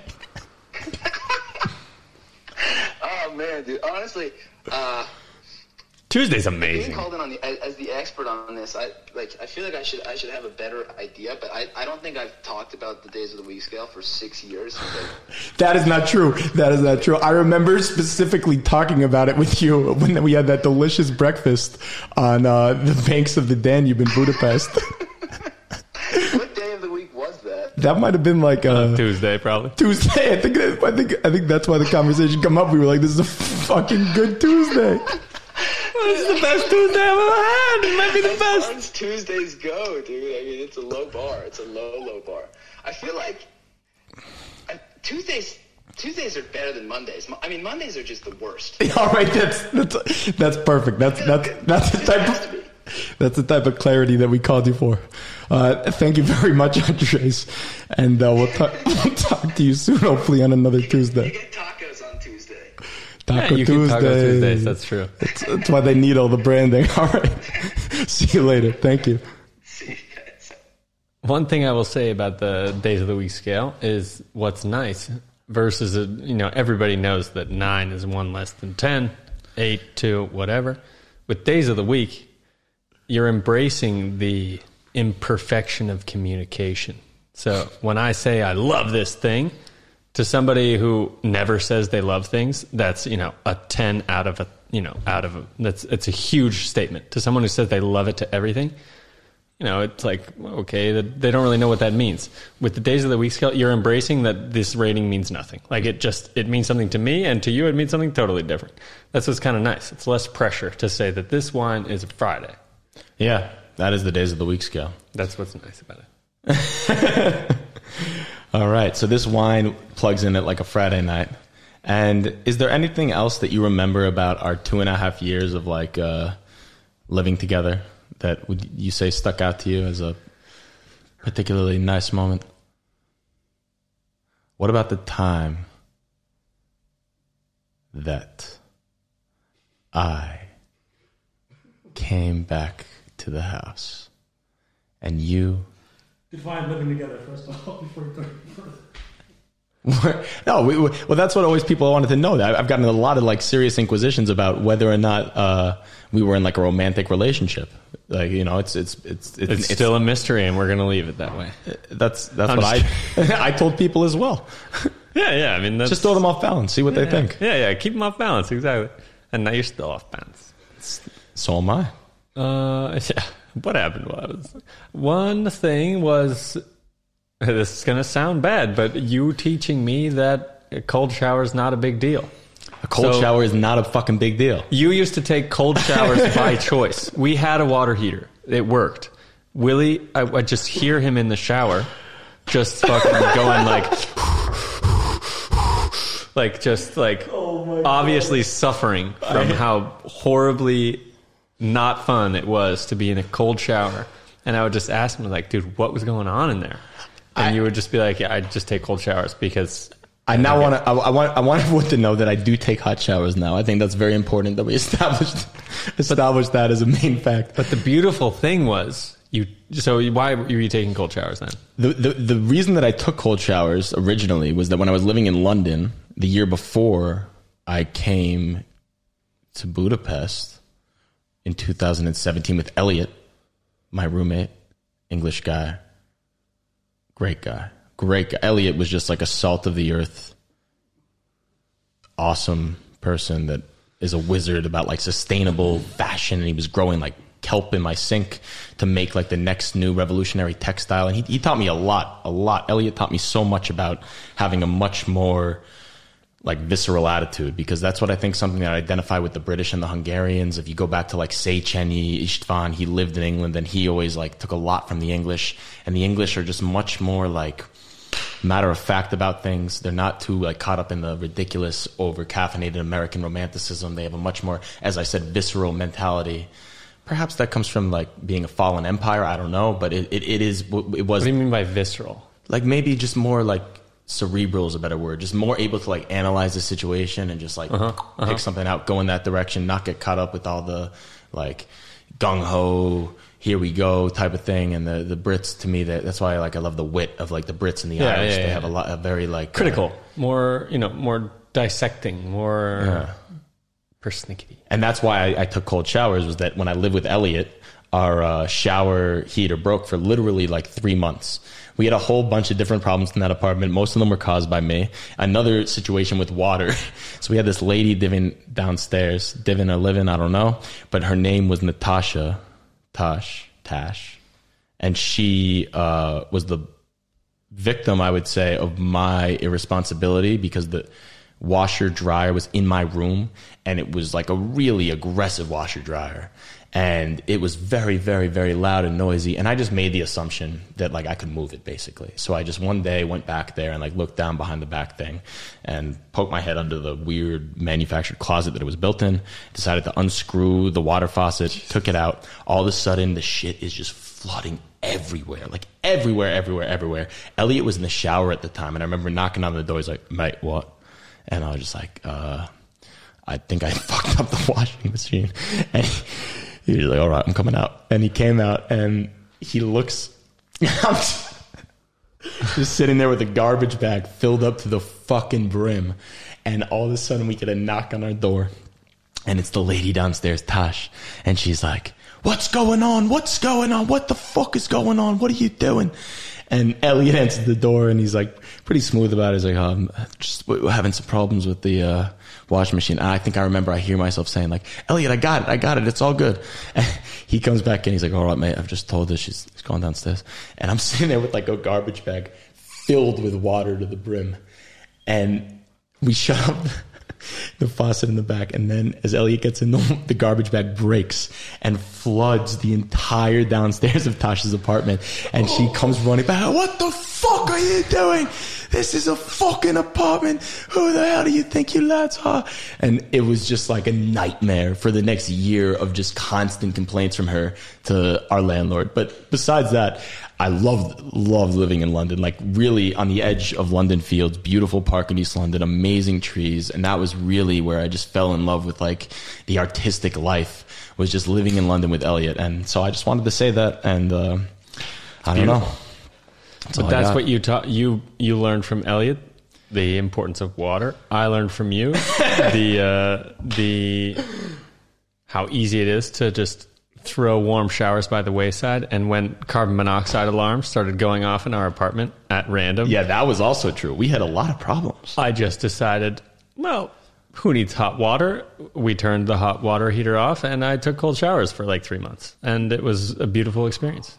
Yeah, but the carbon monoxide alarm still kept going on. And then we turned it on. The guy came, fixed it, and then we turned it back on, and that's why we kept going off, the carbon monoxide, and we were just, okay, more cold showers, and I just turned it off. And because we were great tenants.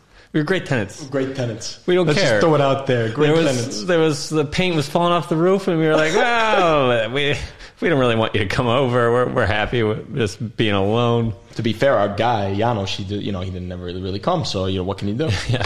Hey Janos, we got carbon monoxide here. Can you come fix the water heater? He's like, yeah, I'll be there in 2 months. Okay. That might be why we're so well dispositioned for the Corona lifestyle, because we had a constant like blaring alarm of death over our heads at all times, and now we've grown into the role. So. Exactly. All right, there you go. That's That was here in Budapest? That was here. It was really not that bad. Our living experience together was like, honestly, 99.8% of the time, incredibly delightful. It was very much our fault that it wasn't fixed. Tom actually met his girlfriend across the street from our apartment because she worked in a cafe that like literally you could see probably into each other's windows. Oh yeah, like I could totally see Romeo her Juliet type from thing. My room and window. it was kind of that probably put the rubber stamp on the whole thing, that it was so nice to. Huh? That's how you met her? Yeah, we met. There was a new cafe that opened across the street, and that was one of our biggest complaints of living there on Doheny Street, is that there was almost no food, really. Igen, met eltünk a 4-es és 6-as villamos felett van. We lived above the 4-6 line. Igen. And that was very... it was like less bully district than the inside the 4-6 line is. I would say Nincs that bully. In between Város Liget és 4-es és 6-as villamos között van. In between the 4-6 and the Város Liget, the city park. So that really for us made it like a little bit more of a refuge than traditional Pest, I say, would be, because I often say to people, oh, I used to live in Pest, and they're just like, oh, too noisy for me. Or like, oh, some people say, oh, why don't you live there now? It's so good. It's so good. Yeah. What are you, a Buda or are you a Pest guy? Because right now you've sort of cemented yourself as a Pest guy. We both had a chance to pick a second generation Budapest apartment. We did. You went on the Pest side, I went on the Buda side. I would say if I were to get another apartment here in Budapest, it will be on the Buda side. It doesn't mean I'm a Buda man. Okay, that's good to know. I think there's huge value to living in Pest. Just accessibility to everything. I live currently like a 5-minute walk from Városliget, and I think Városliget is one of the most underrated parks. It's super cool to be in the city, just so, 10-minute walk from anything you want, any of your deepest desires in terms of nightlife. That's amazing. But Buda is so beautiful and so cool. I mean, they both have such awesome benefits. It's hard to be that's true. One of them. That's very true. I think that I know you would like love and fall in love with Buda like the second you move there, but I also remember and have like a very nostalgic feeling for when I had lived in Pest, because you get a little bit more of a interesting city-based experience. Buda's a little bit more like countryside, suburban, really, I would say. And that's probably why I love it, because I grew up in the suburbs in New York. And I think that Buda, for me, really, especially when you talk about like Tizenkettő kerület, 12th district, or Tizenegy kerület, 11th district. I live in the Castle district, right behind the castle, so it's a little bit atypical. But when you get into the hills and you get into those regions, there's a very suburban type feel, and you get a little bit more removed from the city. So I think moving into your upper 20s, maybe for me, Buda's been better. But when I remember living in Pest, I just have fond memories of like, not even necessarily like the party tourist aspect, because I think you get like a little bit sick of that pretty soon, which is why I was glad to live above the 4-6 line. But you still have a more in reach of very easy access to bars, restaurants, things of that nature. Not as important now because of Corona. I was going to say that changes this question so much. So that's actually interesting. Like Pest post Corona. How is Pest post Corona? We want to move so badly. Basically, really, I mean, now living in Pest makes no sense because you spend all of your time at home. And why does it make sense to spend every waking hour in a freaking 4-walled box in the middle of a city? And if you go outside, it's just smelly and there's cars everywhere and it's dirty and it's like you have no to get to a refuge. And you work all your time. So the nice thing when you're living in the city in normal life, you commute to work. That's something that, before COVID, it was like, oh, I have to commute to work. And now it's like, oh, sweet. I get to go outside and like go to a different setting. And that's super cool now. So I think that's another thing that can be cool about COVID is you realize that commuting to work is actually really beautiful. You don't have to spend every waking moment at home. That would actually be detrimental in the end, which is what we're seeing now if your home isn't super welcoming for... Well, my internet's been so bad recently. I can't even tell you. It's driving me crazy. I've spent like probably upwards of 70,000 forints worth of data in like the past month. And it just because my internet is like unusable. It's not just me. It's not just our apartment. It's like the downstairs neighbors. Who's the provider? Nemtedom. Igazabel Nemtedom. Nemtuds? No, Alexa handles the internet stuff. So I think that we're gonna get it rectified, but it's just gonna be very frustrating until we don't. But at the same time, what can you do? What can you do? It's not that bad. It's like a very minor inconvenience. I mean, it makes you realize that it's not that. I mean, if you're working and your internet at home breaks down, it's like it's not that minor. Yeah, that's true. But it just shows you how dependent, and we're dependent on it. We're dependent, but that's also that goes back to like the whole idea of Robinson Crusoe, because that is like a book that I think you introduced into my life, which is apparently the first novel that was ever written. Which Eric introduced into my life. Oh, Eric, the guy, the blonde guy. He's taller than you. The blonde guy, yeah. The not adopted brother. Yeah. Full circle. He introduced me to Robinson Crusoe. He was like, "It's a tough read, but it's a wonderful experience." I think I said the same thing to you, basically. And then so Eric Trojan horsed me into Robinson Crusoe? Yes. Can I call one more person to ask them about the Trojan horse?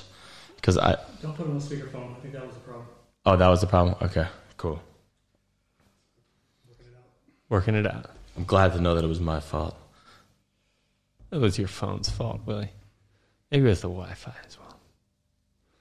It was. I mean, his home Wi-Fi, not the Wi-Fi. It was the guy that I'm about to call's fault. There it is. Oh my God.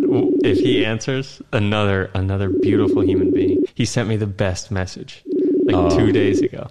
He might be at work right now. Oh, he should answer anyway. He sent me such a funny message. I almost want to read it. I talked to him last night as well. There's too much context. Let's ask him if he can take a bathroom break, and then we'll call him back. Mm-hmm. But I talked to Phil last night. No way. And he said a lot of things about he wanted to make a podcast with us. And I think that me and you have had a lot of discussions about doing a podcast in the past. Yeah, we actually tried. We made a couple episodes. We made a recording of a podcast. We ended up just drinking way too much rum. And just got really drunk. It was a pirate podcast. The night that you came back with the podcast, how many bottles of rum did we have? I brought back like 5 bottles of rum. There was the 23 year, the 13 year, the 18 year. It was all different countries. Yeah. Whatever that. Yeah, I don't even remember. And Robinson Crusoe was the book that we wanted to talk about in the podcast. Point. And what did you love about Robinson Crusoe? Because I think I know what I loved about it. I love the idea that like Robinson, he just goes off into this far-fledged land and like a bunch of crazy shit happens to him. His boat sinks. He gets all sorts of scrambled eggs, doesn't know what's going on, and he just always adapts. And that's what I would say is my favorite part. The book itself is fascinating because of what you said. He's a super adaptable and smart fellow, and he just creates something out of nothing. The same kind of principle of just being resourceful and flexible, and he just does a good job. But what really made me love it is I started looking up literary analyses of Robinson Crusoe, and I watched some like University of London like recorded class about Robinson Crusoe, and I started to learn. I love literary principles, like what you did in high school when you broke down a book from like a literary lens, and you started putting on different glasses, like the feminist lens and the Marxist lens, and you could like draw different conclusions from the same kind of text based on how you looked at it. Anyway, that was what this class was doing, and the professor was talking about how back when that book was written, which I think was like 16, 17, 1800s, and it was written by an author who was really good friends with a seaman at the time who was on boats that were actually going around the world and doing the trade routes. And so it was real stories. And he was an artist who was creative, who was being fueled by true stories. So it wasn't just totally made up. It was made up, but it was, fueled by true stories. And the reason, I think when it was initially released, it maybe wasn't that popular, but at the time was when the New World was discovered. So this idea of exploration and finding new things was super in vogue.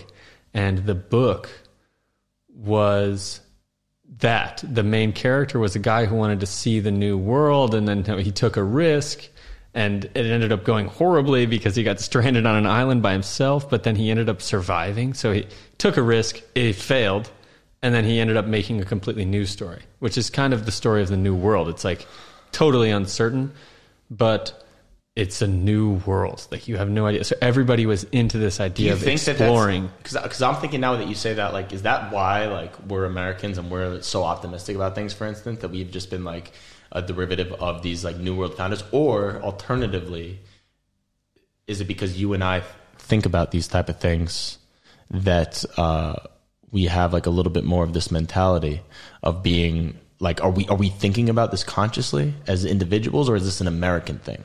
I think it's a generational thing. So that was what was cool about the class, is that it was so popular in the 1700s when it was released, because that was the mentality of the time. It was explore, new world, let's do stuff. Now today, in like late 2000s, 2010, with social media and like travel bloggers and all this stuff, it's like a resurgence of the same exact mentality of explore, see the world, like go see what's so beautiful out there. Do you think that there's really been that much of a gap between the 17th century and today? Yeah. Or is this more of a I think it's a social media thing. Recurrent theme? I think it's a social media thing. You think it's a social media thing? I mean, travel bloggers, it was kind of cool, like lonely, but it was niche. Lonely Planet before social media was kind of, I don't know, from my perspective, like when we went to Italy, that was what my mom used to find to the places to go and all that stuff. And now imagine going to travel to Italy now, like you would be so flooded with information. It would be insane. Yeah. Everybody's a travel blogger because it's so popular. And that's what actually dissuaded me from like really going down more of the route towards like travel blogger. Cause I think when I moved down here, but the thing is, I never wanted to be a travel blogger. If I'm really honest with myself, I never wanted that, but it sort of like manifested itself as like exactly the thing to do. Maybe that's the same with like what you were saying with computer programmer, is we sort of latched on these like typecasts as a way to maybe like harness a skill set. And now it's been a little bit, I don't know, more tempered by the idea that everyone's doing it and it's not as unique. I don't know. I mean, things are popular for a reason. So, I mean, in a way, it's like kind of good to follow these super popular trends. And there's so many undercurrents. And I think you've caught a super freaking cool undercurrent of the whole thing, why travel is cool in the first place. Like travel blogging became cool because people are like, oh, let's travel for no other reason, but let's travel. And then that is empty though. The branding ruined it, like the over brand. And I'm very cautious. It was popular for reasons, but it became over popular for surface level reasons that weren't that deep. And I think that you've discovered one of the many super cool deep reasons for travel, which is the super insane like context and like creative inspiration you can experience from the historical like backdrop. Well, thank you for saying that. I appreciate that. Yeah. I think that it's interesting to look at the whole scope of like travel and discovery, and you always worry about being, I guess, a little bit of like a poser or something. And I think this is something that always everyone worries about, because you see like little literary references in like a Hemingway book or a Fitzgerald book, and there's always a little side characters. It's like a poser, and he's like peering in. They make a little commentary about it, and I think it's an interesting way. Like maybe they're just thinking there when they're writing, like, oh, okay, this is the type of person like I don't really want to be or whatever. So you always worry about it, like. Do you just going to be like a travel blogger, someone that's leeching onto things? But then that's what I wonder about with like Anthony Bourdain, for instance, because that's someone that's made like a pretty big impact on my life. I would say he was like the archetypical sort of new media travel experience guy. And then all of a sudden he's 61 and he kills himself. And it's sort of like an interesting like reference to look through, like that life of sort of ultimate ideal. Everyone wants to be an Anthony Bourdain because he gets to travel and see the world. So then I wonder, is that something that he was personally like? You would consider Anthony Bourdain like the new media, like kind of the figurehead of, I would say that I don't know. I would think that like the Instagram person who posts fancy pictures of nice food, but because the difference with Anthony Bourdain is he's a chef. Right. Yeah, and he's true. Rooted in that's food true. making, and that's a very good point. He is someone with an actual skill set, and he explored the other undercurrent. So you're talking about history. He found the real undercurrent of travel. Like he was like, look at all the amazing novel food that's around the world. Yeah, and he was so good at food that he brought it to life in a real, colorful way. Well, which is what you're doing with history. But no, that's where I feel like a complete fraud, because like he actually had like a real like tangible talent. And like I always say, like the people that ask me like why are they so interested, or why you got some news articles and stuff, and I said I don't know, like they're just interested because I'm interested in Hungary, and that feels like my only talent. Whereas like Anthony, what is a historian now? I mean, other than being interested in their someone work. that rolls around in the dirt. Right? Yeah, exactly. I mean, Anthony Bourdain, the only difference is that he's super interested in cooking, and he can show you that he can make a dish. The only thing you can do is that you can show people that you know what the history is. And what do you think about the fact that he killed himself? Like, is that was a very jarring... I don't know. I read his book, The Kitchen Confidential, which is super cool. I mean, I listened to the first like 3/4, but I didn't get to the end, and I know he had a lot of problems with drugs, and I think he ended up overdosing. He didn't kill himself. Did he kill himself? He committed suicide, yeah. I don't know. I mean, it's always an open question. You never know. With a media figure, who knows what happened? Yeah, I mean... I hear he had a crazy wife. There's a lot of different things that can happen when you're like living in, I guess, a life of celebrity that you don't really know the true story. Yeah. And that's also interesting with this idea of celebrity, is that I've thought about like in history, like back to the ancient Romans, you have all these like testaments to the fact that this was a very celebrity-driven society, whether you talk about the ancient gladiators or the idea that they had these statues that apparently weren't just pale white marble, but covered in paint. Really? And I think, this idea of like the neoclassical pale white structural ideal. Really? If you look at the pigment tracing and everything on the actual structure, not true. All painted? Like the David was painted? No, the David, because that's neoclassical, that's Renaissance era, and that was like a recreation of what happened back then. So they thought, because they didn't have the techniques that we do today of analyzing, like analytically analyzing things. Calm down and just talk about the statues. They were not as like colorful as they actually were. And so like it's interesting to think about, like maybe the Romans, they had just as tacky of like an Instagram super saturated culture that we did. Hey, this is something I actually took a history of Rome class, and it was probably the most influential class I took at Middlebury, and one of the most. And one of the only paper, I was always bad at writing papers, the only paper that I was truly spoken to by, and I was like, holy shnikes, this is insane. I want to do this more. I hated writing papers, but it was about the gladiators and just the impact of sports, organized sports, and how that calmed the masses. And I think today, breads and circuses, organized sports are ridiculous. If you think I think it's insane to like from a bird's eye view, conceptually ridiculous. Can you riff on organized sports for one more moment while I embarrassingly go to the bathroom a second time before you went once? Yeah, okay, that sounds good. So I think. So I don't really know. Just I'm always shocked by the fact when you watch an organized game like soccer or basketball, right? And you realize that these people, men, women, are playing this sport, and it's kind of hard to like explain. But in a stadium with 80,000 people, all these people paid tickets to come watch this arbitrary decision of what is winning. So there's like, okay, we have to put the circular ball through the hoop or through the thing, and just like, it's just, we want to watch the people play the game. It's like when you do a work to provide some kind of service for people, like if you're like running a company that collects trash, like that's very much tangible benefit to your life. Your house doesn't smell like trash. Or, Uber, you're running a service that gets you from point A to point B. All sports is, and it's different than acting and doing movies. They're not even like portraying real life. They're just playing an arbitrary game. Yeah. And their whole life, all the athletes, their whole life is, I don't know, it's just, it's weird. Back to what you were saying before, I think it's just a derivative of like needing to have like someone conquer someone else, because based on the old school, it was to the death. Yeah. Back in the day, it was to the death, and we need to feed that. Yes. And so it's a different class than entertainment. Like, it's different than watching a movie. It's different than you're actually doing it for a kind of a different primal reason of conquering, which is weird. Which is weird. And I don't think we like consciously understand that today. And I think it's just been this undercurrent that we don't understand, and this is why sports are so cool. And people are crazy into sports. People are so much more into sports than they are into movies. Like, you won't have people fighting each other over like a Denzel Washington, like whether or not they're fans to Denzel Washington, but they will kill each other if they're, not kill each other, but maybe. Just like crazy shit that people do because of sports teams.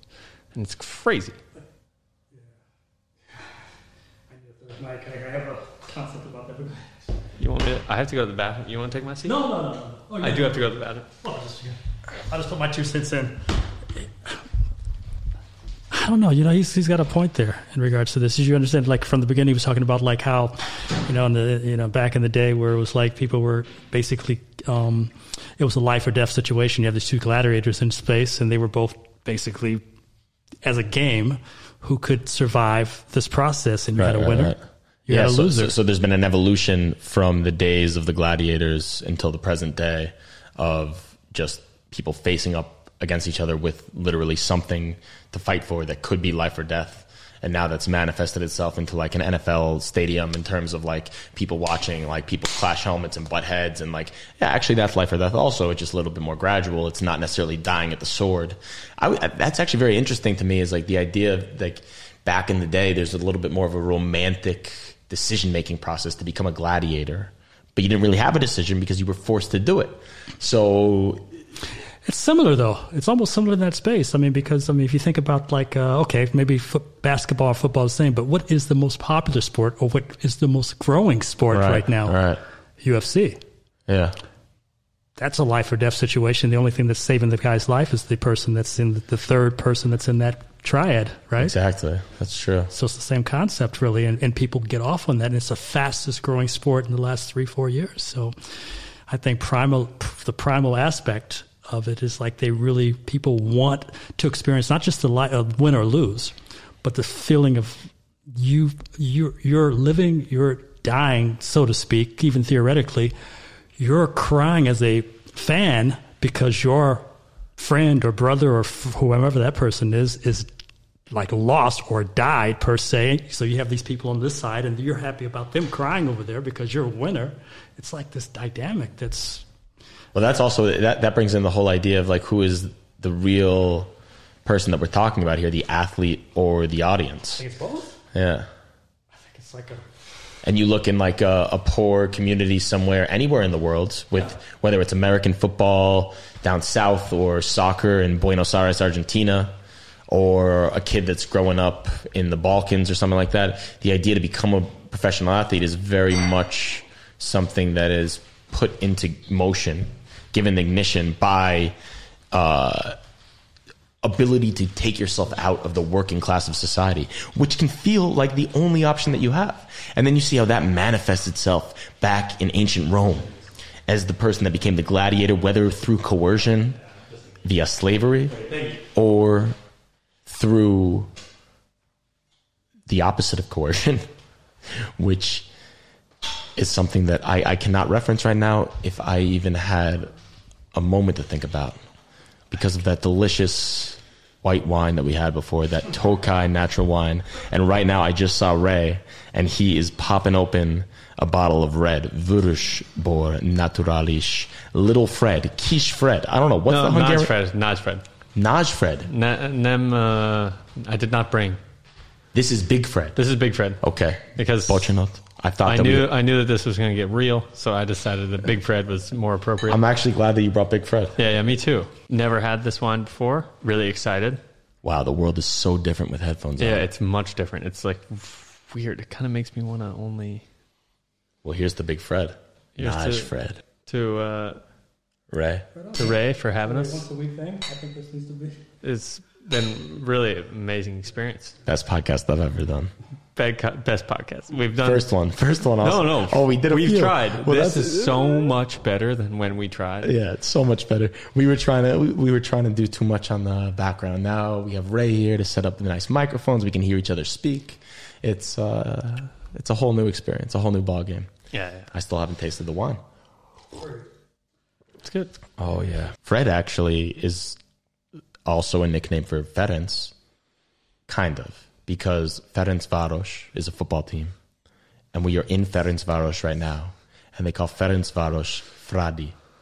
And so I think that can be coalesced into Freddy. But what is Ferenc? Ferenc is more like Frank. Yeah, so it's a name. What's Frank City? Why Város means city, so Ferencváros. Ferencváros is... Frank City. It's Frank City. But who is Frank? Ferenc.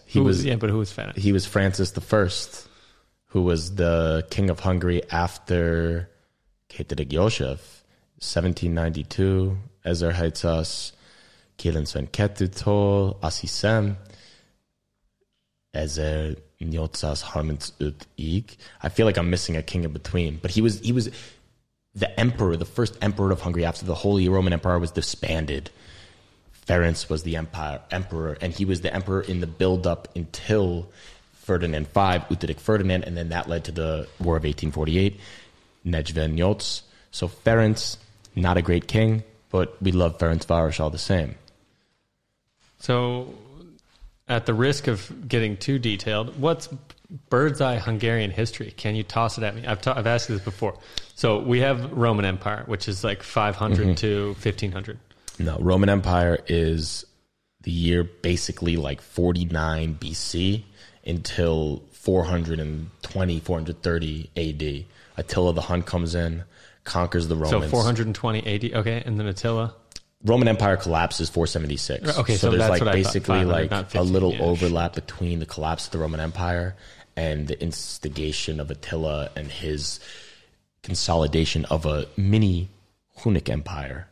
450 thereabouts, 550 thereabouts. After Attila dies, the whole empire collapses. There's a huge vacuum of power. The Avars come in between the years like 550, 896. Mixed bag, Avar Empire. Avar. Alexa used to live. Avar, yeah. Avar also means in Hungarian fallen leaves. Oh, okay. And the Avars also fallen leaves. They fell away and left a power vacuum. We're talking like 700s. All of a sudden, the Magyars come in from the Ukrainian steppe land, coming in through a series of migrations, a couple hundred years. 896, the year that they say the Honfoglalás occurred. The Magyar Empire, the Arpads, the kings from the King István. He was instituted as the first official Christian king of Hungary in the year 1000 on the nose. Next 300 years. First Christian king of Hungary in the year 1000. He was the first Christianized king of Hungary. And it was a big debate for a while whether the Hungarians would go Western towards Rome, Catholicism, or whether they would go Eastern. Philosophically or like... No, like who was going to be... Taking land. No, the religion, because Byzantine and Rome, they had a split, the schism, in like the 11th century, maybe early 12th century. All of a sudden you have Catholic Church, the Pope, and you have the leader of the Eastern Byzantine Church, Byzantium. And Hungary was there in the middle. And there was a lot more connection between the Greek kings and Hungary back in the day. For instance, Harmadik Bela, he married a Greek wife. He almost became literally the Byzantine emperor. Oh, Philly. In the middle of that, we have Phil calling us. Phil's coming back. Should I pick up the phone? Yeah, we should. Okay, Phil's great. Oh, do you remember what you called him for in the first place? No idea. Okay. Hey, Phil. How you doing? Yeah, you're Good. on. Yeah, you're on. Okay, you're on. Oh wow, this is sick. This is sick. You sound legit. Welcome to the pod. Welcome to the pod. Oh, Bean? Bean's here. What's up, dude? Nothing much, man. What's up, man? Nothing much. Nice, dude. Nice. My friend. Just talking to Matthew. He's on the treadmill right now. Matthews? Yeah, I'm teaching at a special ed school right now. Oh, great. Nice. And yeah, it's been pretty sweet. Cool. But yeah, Matthew's on a treadmill right now. Yeah. So, but yeah, what's going on, dude?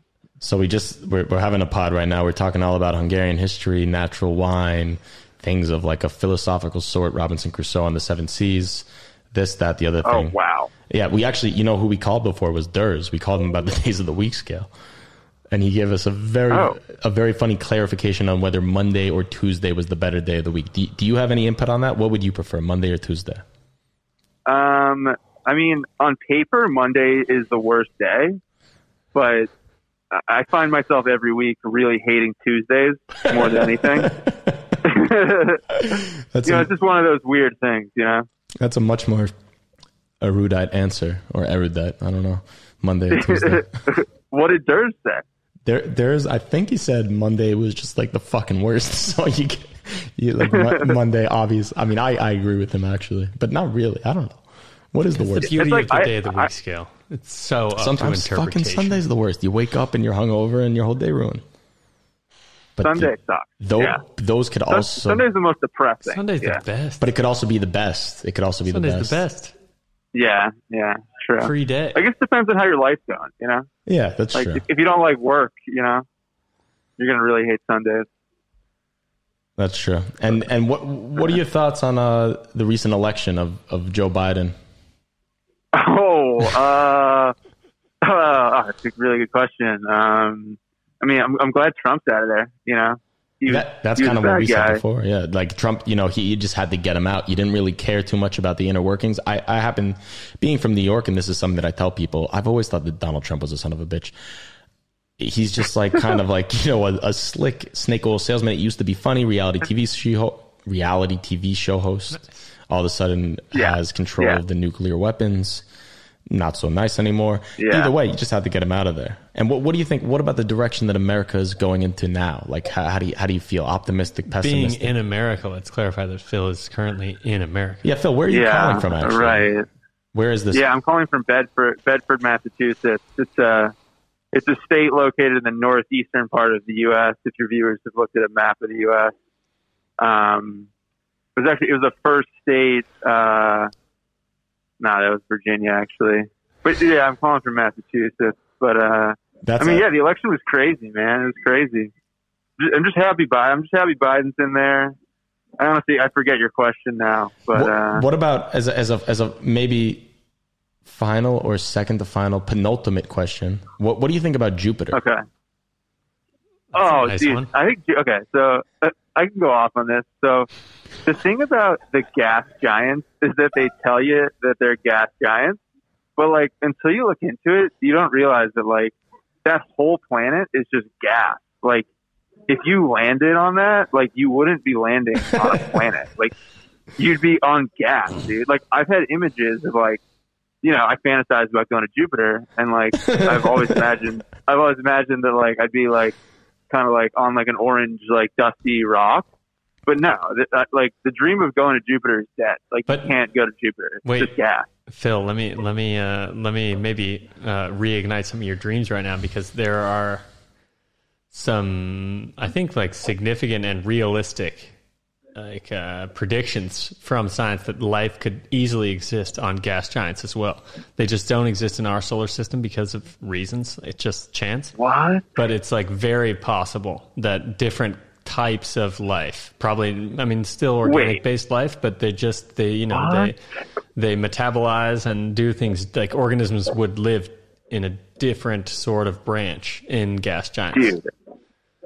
So they just like chill in the gas and I think they highly rely on like helium and other gases that are super prevalent in gas giants. Well, that's kind of true. Actually, that is so cool. You have to read Red Rising. We Are Bob. We Are Bob. We Are Bob. Amazing. We Are amazing Bob. book. You would love it. Yeah. That's a sick title. Bob is also a very like Phil-like name, like Phil, Bob. Yeah. They kind of even Tom. My brothers always make fun of me because my 5 best friends from college were Tom, Jack, Chris, Sam. It's like you made them up. It's like they never Mike. existed. Tom, Jack. Your brothers Chris, thought you Sam, probably had no and Mike. friends. Tom, Jack, Chris, Sam, and Mike. Exactly. They still think that I have no friends. He just burned that into his memory. They've These met are my me. friends. Tom, Jack, Will, Yeah. Mike. yeah. Just say that. When someone asks, who are your friends? Tom, Jack, Phil, Will, Mike. You can't even remember them. That's why you'd never survive in my world. Living as a droid in the 21st century. All right, Phil. Do you have any other thoughts that you'd like to share with the group? Pressing matters. Oh, you know what? Yeah. Speaking of wait. what? Speaking of space, I think that there was a very foundational moment in my life between you, Tom, and myself when we went to Interstellar in the Middlebury, Vermont movie theater, and I'm pretty sure it was just the 3 of us.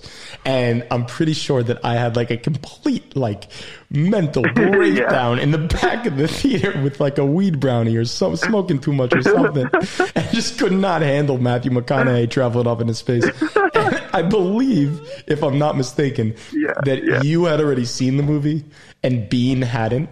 So you became like my shepherd into like the normal world. Oh my God. Dude, that was crazy. I tell that story every few months randomly. I don't know why. Oh, really? But I'm glad to have been thought of. I was absolutely your shepherd. And I remember telling you about my life plan to hop on a ship and travel around the world, just being a decksman. I'm glad that you mentioned that. That was actually. I thought that inspired you to go do your thing. Yeah, I mean, it very much did. It very much did. You and Bean have been 2 foundational inspirations in my life, all stemming from a bad weed brownie and Matthew McConaughey. Wait, if we can bring it full circle, Phil, if there was a computer programmer living on a 17th century pirate ship, what occupation would he be holding? Wait, say that again? In other words, Phil, if you could take a 17th century computer programmer equivalent, someone that thinks very algorithmically. No, don't. You're leading him. You're leading him. All right. Okay, he needs to be led. He needs to be led. Take a computer programmer today, right? The same person, and take them back 300 years. Put him their through ancestor, their identical ancestor, in the golden age of piracy in the 1700s in the Bahamas. That same person is on a successful pirate vessel. What is their role on that vessel? Is this like a trick question? No. We have answers, different answers, and I'm just curious what you think. Where you would put that type of person, or if you could say that they belong at the bottom of the ocean. That's possible. I mean, I would think like navigation. Like they're probably good with like longitude and latitude and numbers. So. Nice. They could probably read a map. Better answer. That's a much more concrete answer than we came up with. That's really why we called you. That's why we called you. That's why we called you. But you had a few. What was the next one? I'm curious. All right. For me, no, that was literally the only job I could think of. Okay, perfect. Actually, Phil, I think that the kids need you. What do you think about calling back next week? Same time, same place. Yeah, that sounds perfect. I'll have a lot more flexibility once I start my new job. And I'll leave you with this because I thought of this segment the other day about cliche comments or you hear or like conversations you've heard like multiple times. So like the comment about like when people are talking about Bitcoin and they make the comment like you know money just has value because we give it value is one example. And I thought you could just rip a bunch of those off. So statements that are like money just has value because you think it has value, like that. Yeah, exactly. All right. So you have to think of another one of those, and then the conversation next week will start with that. Is whatever you have to say, like the same thing. That's perfect. The Bitcoin guy doesn't necessarily have to be a Bitcoin guy. It might be, but something of that nature. So we'll see. Yeah, exactly. We'll see you here in what is it? 2448. Lost track. 262 hours from now. Exactly. Perfect. Spot on. On the nose. That was sick. All right. So Good guest. Good guest. Pretty good guest. Very good guest. What was the topic before we descended into Phildom? Yeah. We were on a roll. People could say that. Is this, by the way, I was wondering this. Did they tell you about the 1075?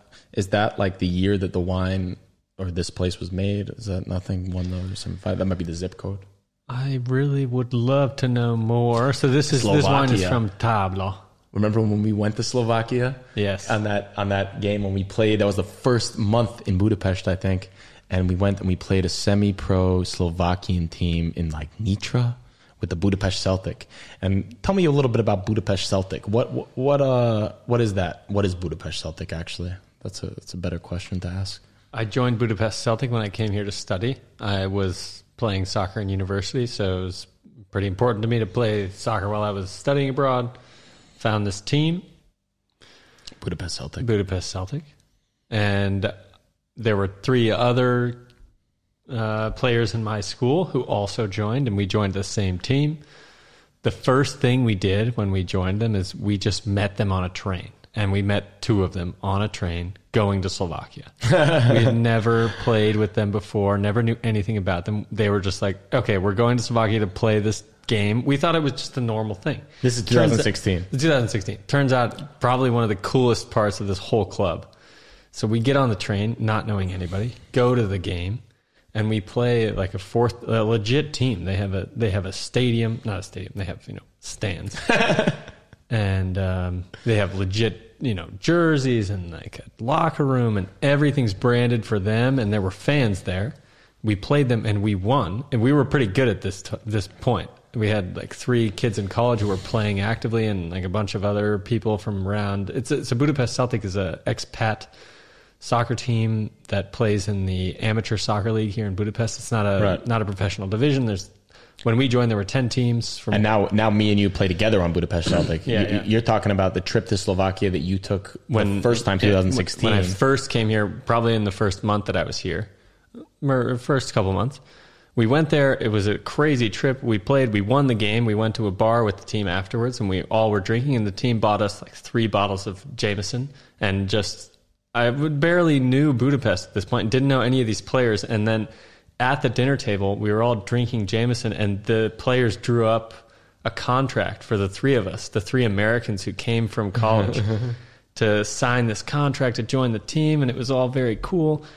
Anyway, whatever, and then we played with them while we were studying, and then when we moved back, that was one of kind of the core, another one of the stress relievers of moving to a new place, was the fact that we had this society of people who we shared interests with, which was playing soccer, and there were like 70 people because there's 3 teams in this club, and you and I play on the same team now. And totally, it's a very unique thing because I've really found this parallel in every place that I've lived.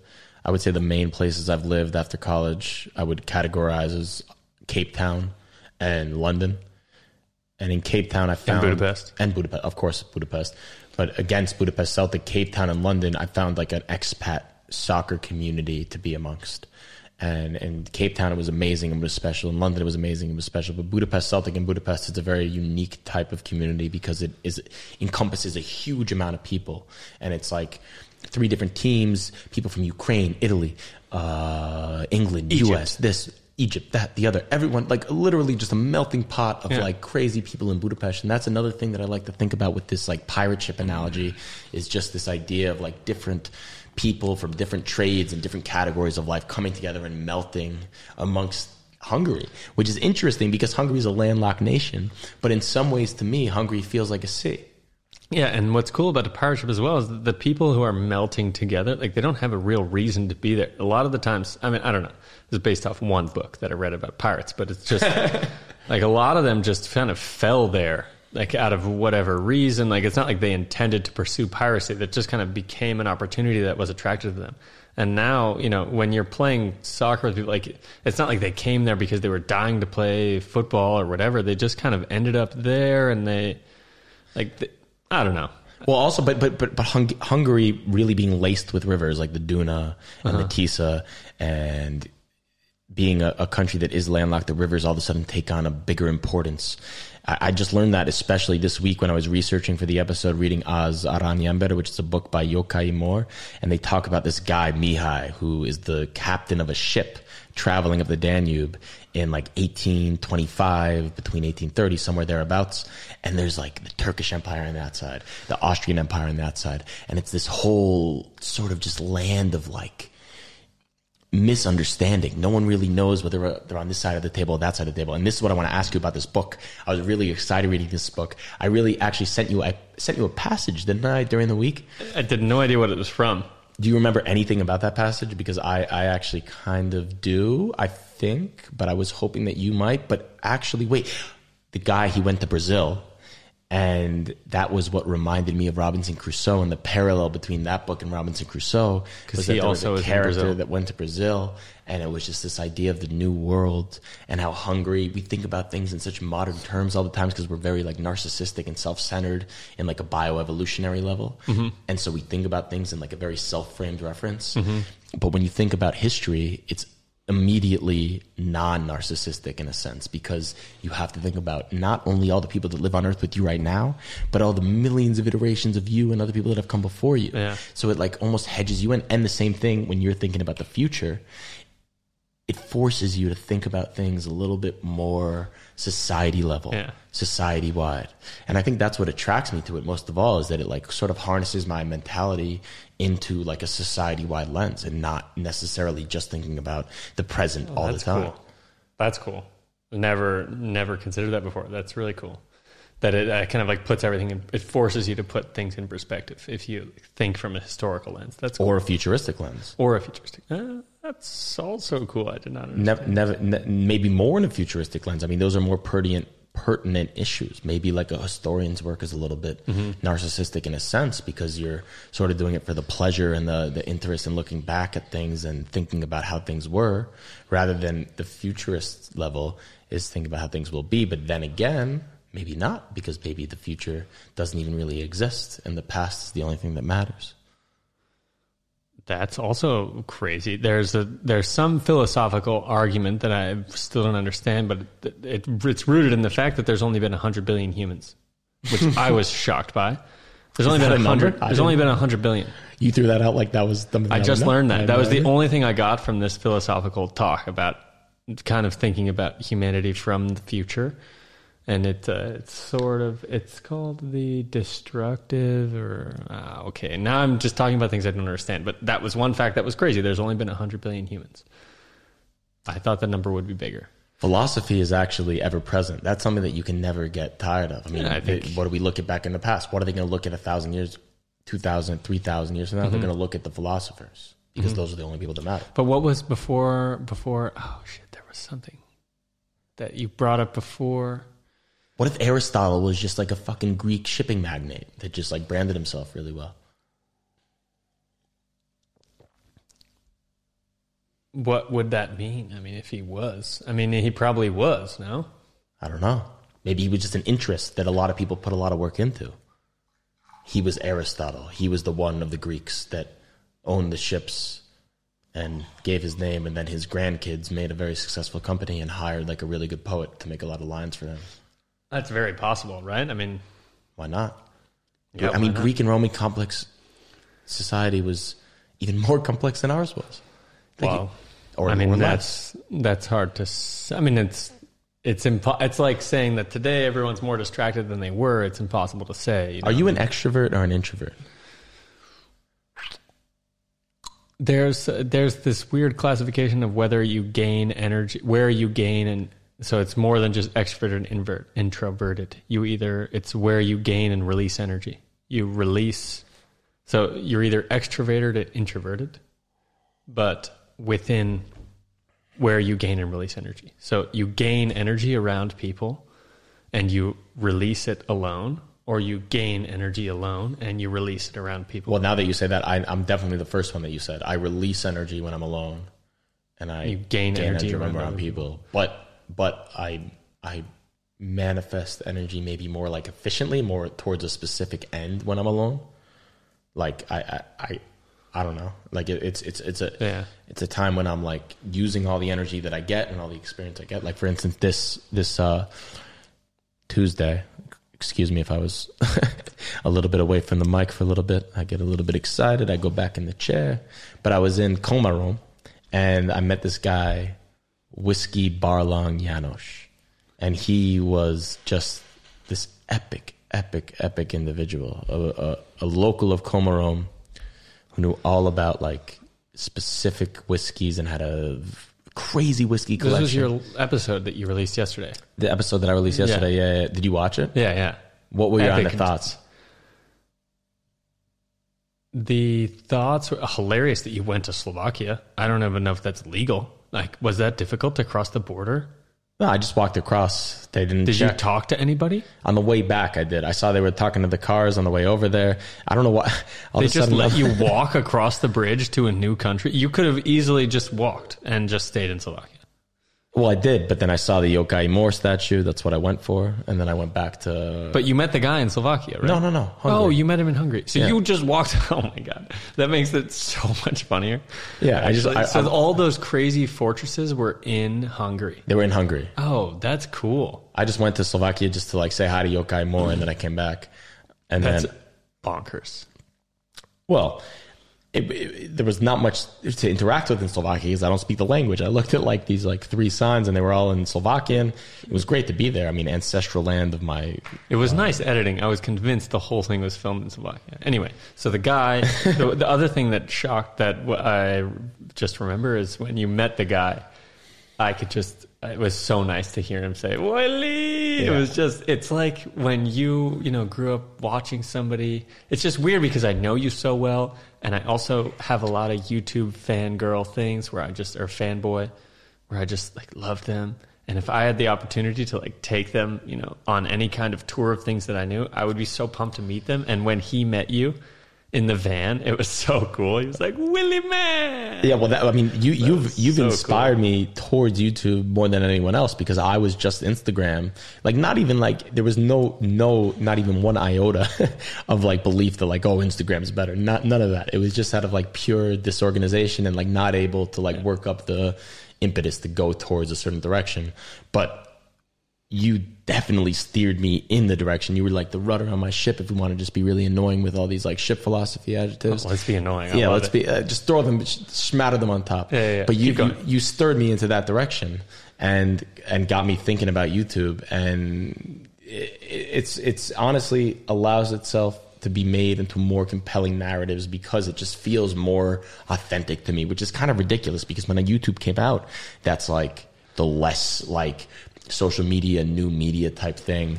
But now YouTube has more of a legacy because in 2006 it was created, 2005. And I still remember the first YouTube video I saw was Andy Chavez on the Mets making a catch over the center field wall with his like elbow hanging across the wall. And I watched it with my grandpa and my brother sitting in the living room, and we just went to YouTube to watch it. And it was a crazy catch. But YouTube for me, I've never been that into YouTube. I never watched YouTubes. I never did YouTube. I didn't know anything about it, just Instagram. Yeah.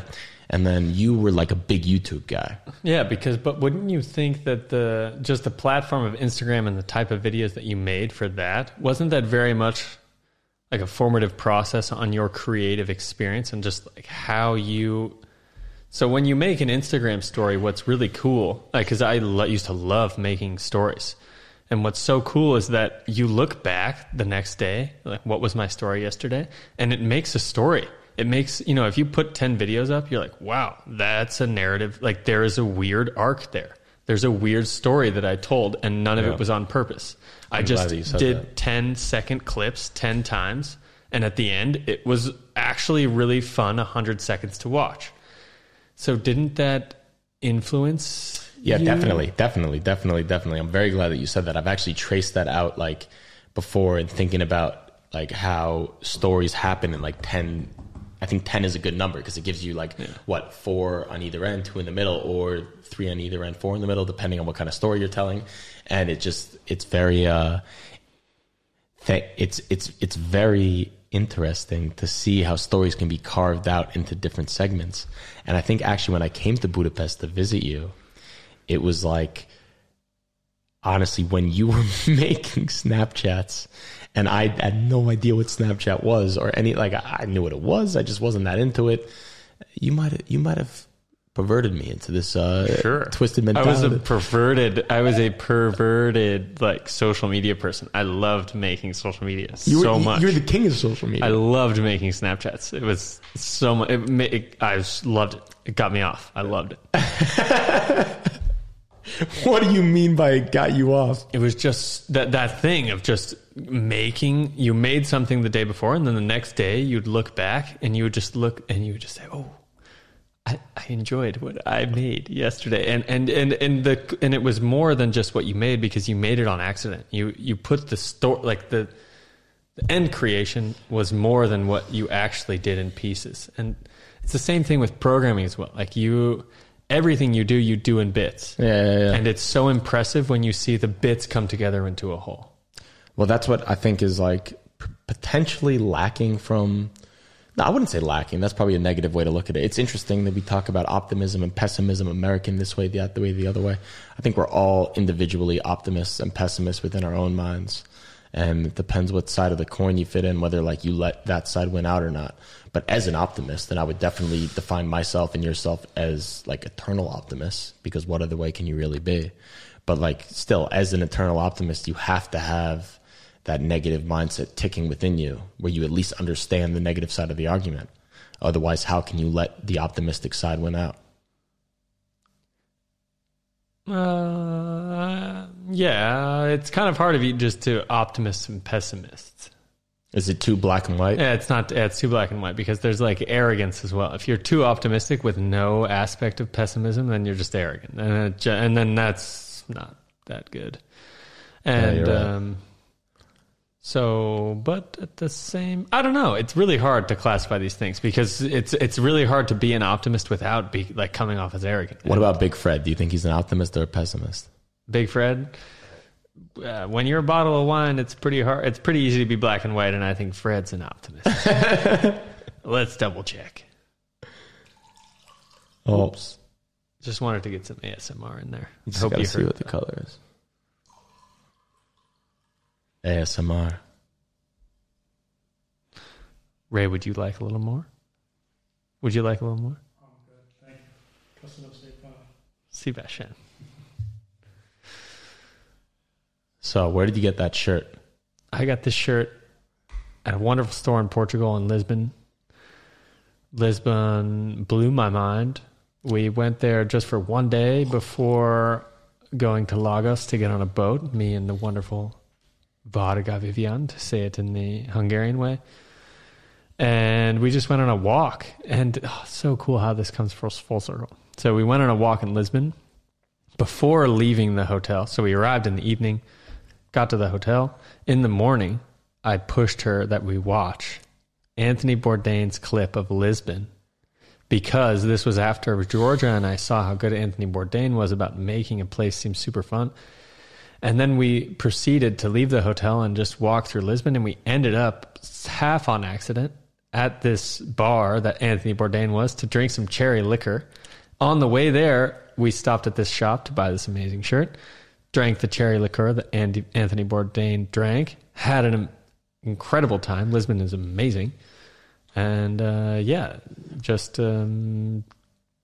since then I've used Anthony Bourdain's kind of skits and reports on places to educate myself before going there. And it's actually a nice exercise. For me, Anthony Bourdain was like one of the greatest artists to ever live. I mean, I just love his personality and the way that he was able to capture things like in the media in which he lived in. And I think that's where he's loud as well. You know, he doesn't hold back. He reminds me of you a little bit because you guys. He was also fucking tall as shit, like 6'4", just like swanking around the place. Everyone notices him and has something to say, and then just makes the best of it. Yeah. It's the same. Like, so if you're too optimistic, you become arrogant, and just like there's this amount of like checking. It is like you can go as far in any direction as you want as long as you check yourself properly. And he was super loud and super like arrogant in a lot of ways. And same with Action Bronson, which is why we love Natural Wine and everything. All those guys are super loud and arrogant and just kind of like in a way they seem annoying, but they check themselves in just like an eloquent way that makes them so attractive. If you're listening to Tom and I talk at a restaurant and we're being loud and annoying, just remember deep down we're eloquent and attractive. Well, if we're not, you should tell us that we need to work on that, because that's what makes great people. We have to make sure we check ourselves. Is that important properly. to be a great person, or should you just be a scumbag and make a lot of money? I mean, important's up to you. To me, yeah, it's important to be. I mean, I would prefer not to be a scumbag. Is there a difference between the two? Like, how do you feel about like Marxist ideology and the idea that like everyone should be just like completely equivalent and just give their share? No. There's a pyramidical. There's a range. There's a structure. I mean, every place. You never go full retard on either direction. Whoa. No. Yeah. I mean, you can, but what I mean is that there's a spectrum. There's a space for everything. So there's a pyramid. So like, not everybody can be great, but and it's difficult to be great, but there's a lot of like sub classifications below great, which also are very good and essential and supportive to a healthy society and a healthy group, especially the bottommost layer that, and there are people who are at a layer that, if you were to put yourself in their shoes, you would feel like, holy shit, this kind of sucks. But there are people, I think, that are satisfied with that life, and they embody that. Well, to be honest, their with existence. You, yeah, I think they're the foundation of life. I think that's true, and I think that there's all sorts of different manifestations of personality through no matter what socioeconomic class you're in, whether you're in a high socioeconomic class, a low socioeconomic class, in the middle. That's just like the rich tapestry of life is that, like we were talking about before with computer programmers, golden age of sales, 17th century, Americans living in Hungary now, going back to whatever context you want to look at. Humanity is just this like rich tapestry of different motivations, different personalities, and it's all just like coming together at once to drink natural wine. Sure. Natural things, to drink anything natural. Everything natural. Cheers. But tell me, you're going to Croatia next month, right? We will live in Croatia for a month. I'm going to do some sailing schools in Beograd. Oh, you're also a boat captain. Also a boat captain. That's what I did before I moved here. I went to the Bahamas and got my captain's license. And you got a plane captain's license in a light aircraft, and you got certified the day that Roy Halladay died. Yeah. Oh, yeah, you're a baseball fan, which is weird. Yeah. I was just going to a flight school with the experimental aircraft called the A5 on the day that Roy Halladay, a famous pitcher, died. Toronto Blue Jays, Philadelphia Phillies, nice beard, very average looking guy, but exceptional pitcher. Yeah, and he died in the A5 aircraft, which is an experimental, at the time it was an experimental light aircraft amphibious vehicle, which means it could land on water and take off from water. And now it's just the plane that Roy Halladay died in. Yes. For some people, yes. But anyway, I went into class the next day because I was there for a couple days. I went into class and they were like, hey. They weren't like, hey. They were very bothered. That was clearly something was wrong, and I had no idea. And they just said, we're not flying today, and we just did class. And then when I went home, I was staying with my aunt and uncle, and they were just like super shocked. They were just like, are you okay? Somebody just died in that plane. I hope you weren't flying today. And anyway, it's a little bit. It was not the plane's fault that the accident happened.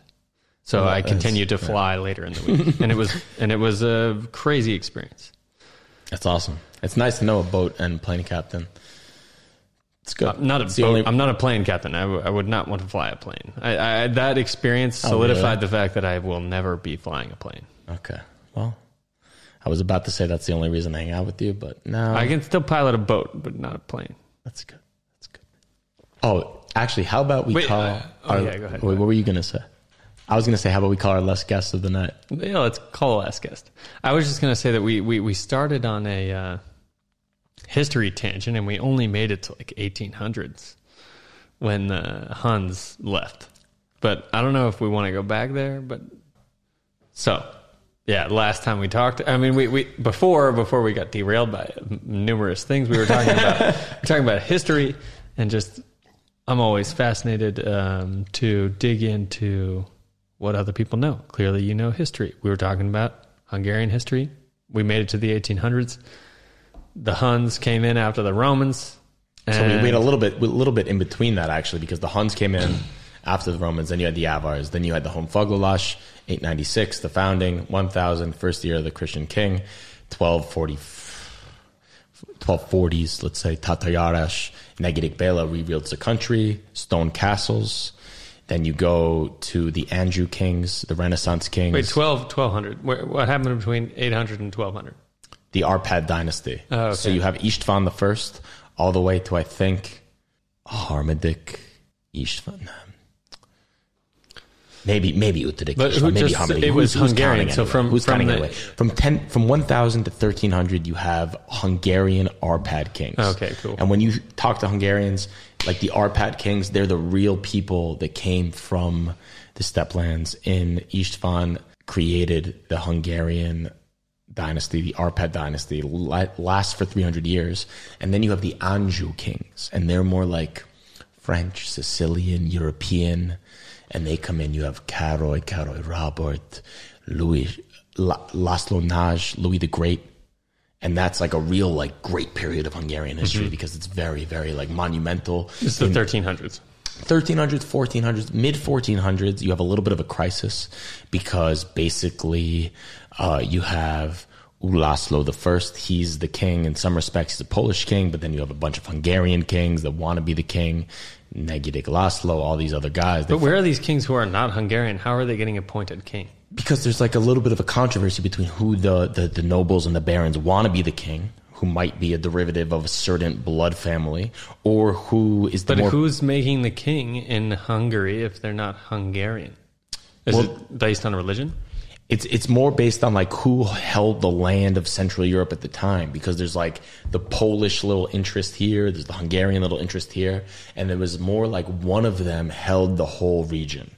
So like, for example, Albert of Habsburg, he held like the Holy Roman crown, he held this crown, he held that crown, he held that crown, and that just shows you what a mixing pot Central Europe was. Okay. And then you go to the Hunyadi kings, János Hunyadi, he was from Transylvania, so he's more like a real Romanian, Erdei as the Romanians call it, he's more of a real Hungarian figure. And then you have him and his son Mátyás, and that's like one of the golden ages of Hungarian history. What years of this, Mátyás? This is 1456 through 1490. And we're still in the Hero Square. Húsok tere. Yeah. We're still in that. These people are represented in that monument. János and Mátyás, igen, persze. Utána, you have basically a period of, at the beginning of the 16th century, we're talking about 1500 to 1520s, you have a period of plague and unrest and civil disquietude, because you have Ulászló II, Második Ulászló, and his nickname was Dobrze, which in Polish means okay, because he was also a Polish king, just like Ulászló I, who got killed at the Battle of Varna on the coast of the Black Sea. Ulászló II, Második Ulászló, he was just a very impotent leader. And there was a peasant uprising under Dózsa György, because he came in and he was like, oh, we're going to just overthrow the king, all this stuff.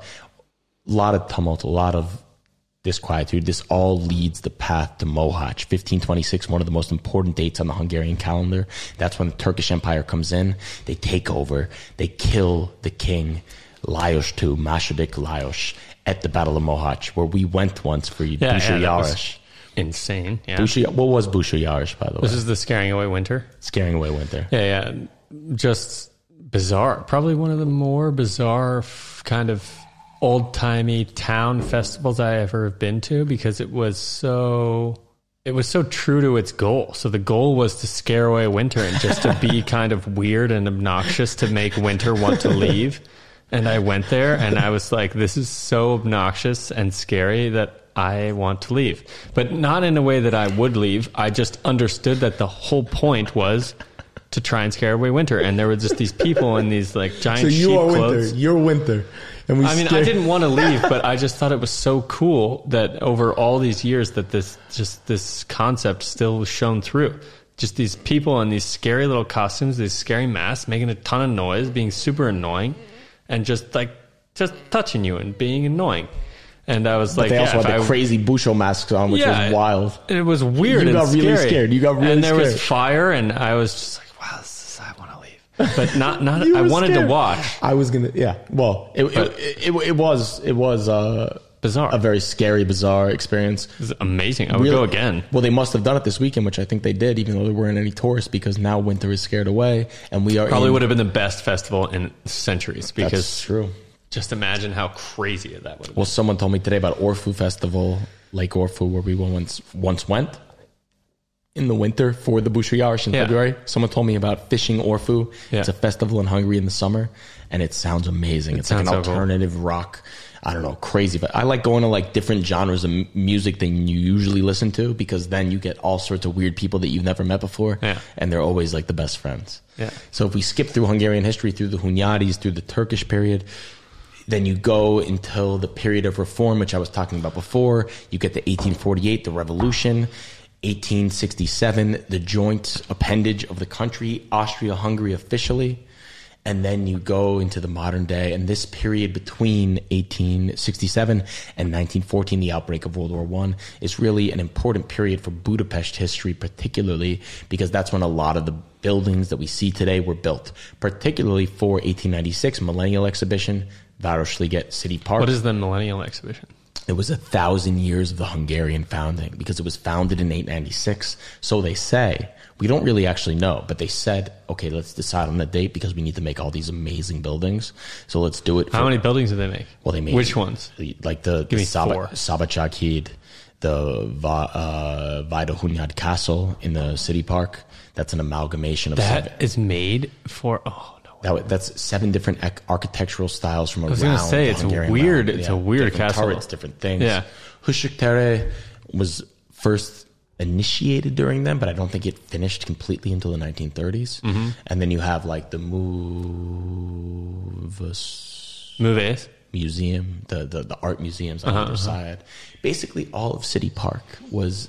Oh, okay. Those museums on the side of Husuk Tere. Okay. The Mucsanak. Mucsan. Oh, yeah, there's museums there, both of them. The Hungarian, okay. That was made around 1896 was like the apogee of the Hungarian realm, and that was when Vienna was just like at the top of its game. Berlin nowadays, that was Vienna, 1896 Hungary, Austria-Hungary. And then you also had Budapest as like 2 capitals. They're just going back and forth. Who wants to go to Austria, Vienna? Probably people that weren't so cool. Who wants to go to Budapest? Probably people that were a little bit cooler. One man talking. Don't know if that's the real truth, but either way, 2 joint capitals of this huge empire in Central Europe. World War I comes along. The Austrians and the Hungarians, especially the Hungarians, they got completely fucked, for lack of a better term. Hungarians lost 66% of their territory. They lost the Felvidék, where this wine and my ancestors are from. They lost Romania, Erdély. They lost a lot of the Slovakian, Croatian, all these different lands. A lot of arguments to be made whether there's different nationalities that are there first, there second. Either way, they were Hungary and now they're not. Mm-hmm. 33% of the territory contracts, become a nation state. World War II, they want to seek those territories back. So they ask, like, basically the Germans, can we get them back? They make a deal with the devil, Admiral Horthy, who was basically the dictator of the country between the 1920s and the 1940s. He decides to go on the German side of the war. They get the stuff back for a little while. They march into Slovakia. They march into this place, that place. Say, we're back. We're hungry. Not really a good deal. Germans lose. They lose all the lands. Now they're back to where they were post-World War I. Russians come in, liberate them from the Germans. Not also really that great, because the Russians are potentially worse than the Germans from an intrinsic society-wide entrenched level. Now until 1989, you have a communist system. It gets a little bit looser in the 1970s. That's why they call it guyash communism. Mm-hmm. It's a mixed bag. It's potatoes, it's peppers, it's carrots, it's soup, it's this, it's that. Capitalism, communism, this, that, the other thing. 1989, fall of the communists. And then you have the post-communist system, which has been good. It's been bad. Don't really know what to say. Yeah. And then we're in the future. And what you take it from there, because you're the futurist. What do you see as the future of Hungary before we wrap this up?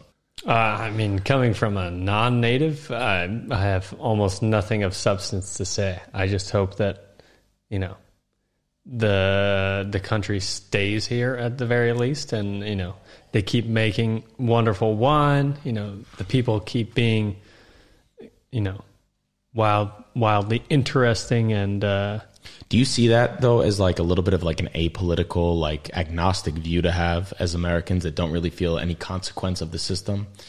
That we're just like very easy to like be like, okay, I just don't want to impose myself where I don't have the right to. Mm-hmm. So, you know, I don't want to say what the future of Hungary is going to look like, because I've only been here for 3 years, and I've been here in such a, you know, fractional manner because I'm not a native. I don't vote. I don't pay attention to politics. So, like, you know, it's hard for me to really say what it's going to look like. I just hope that I can continue to enjoy the wonderful company that I have here. And I think in a 3-hour podcast, we boiled down the difference between the New York and the Iowa mentality. And that's a good thing. Cheers. Thank you for the opportunity. And yeah, it's been a wonderful time, and I hope we can do it again. To Talking with Willie. See you next week.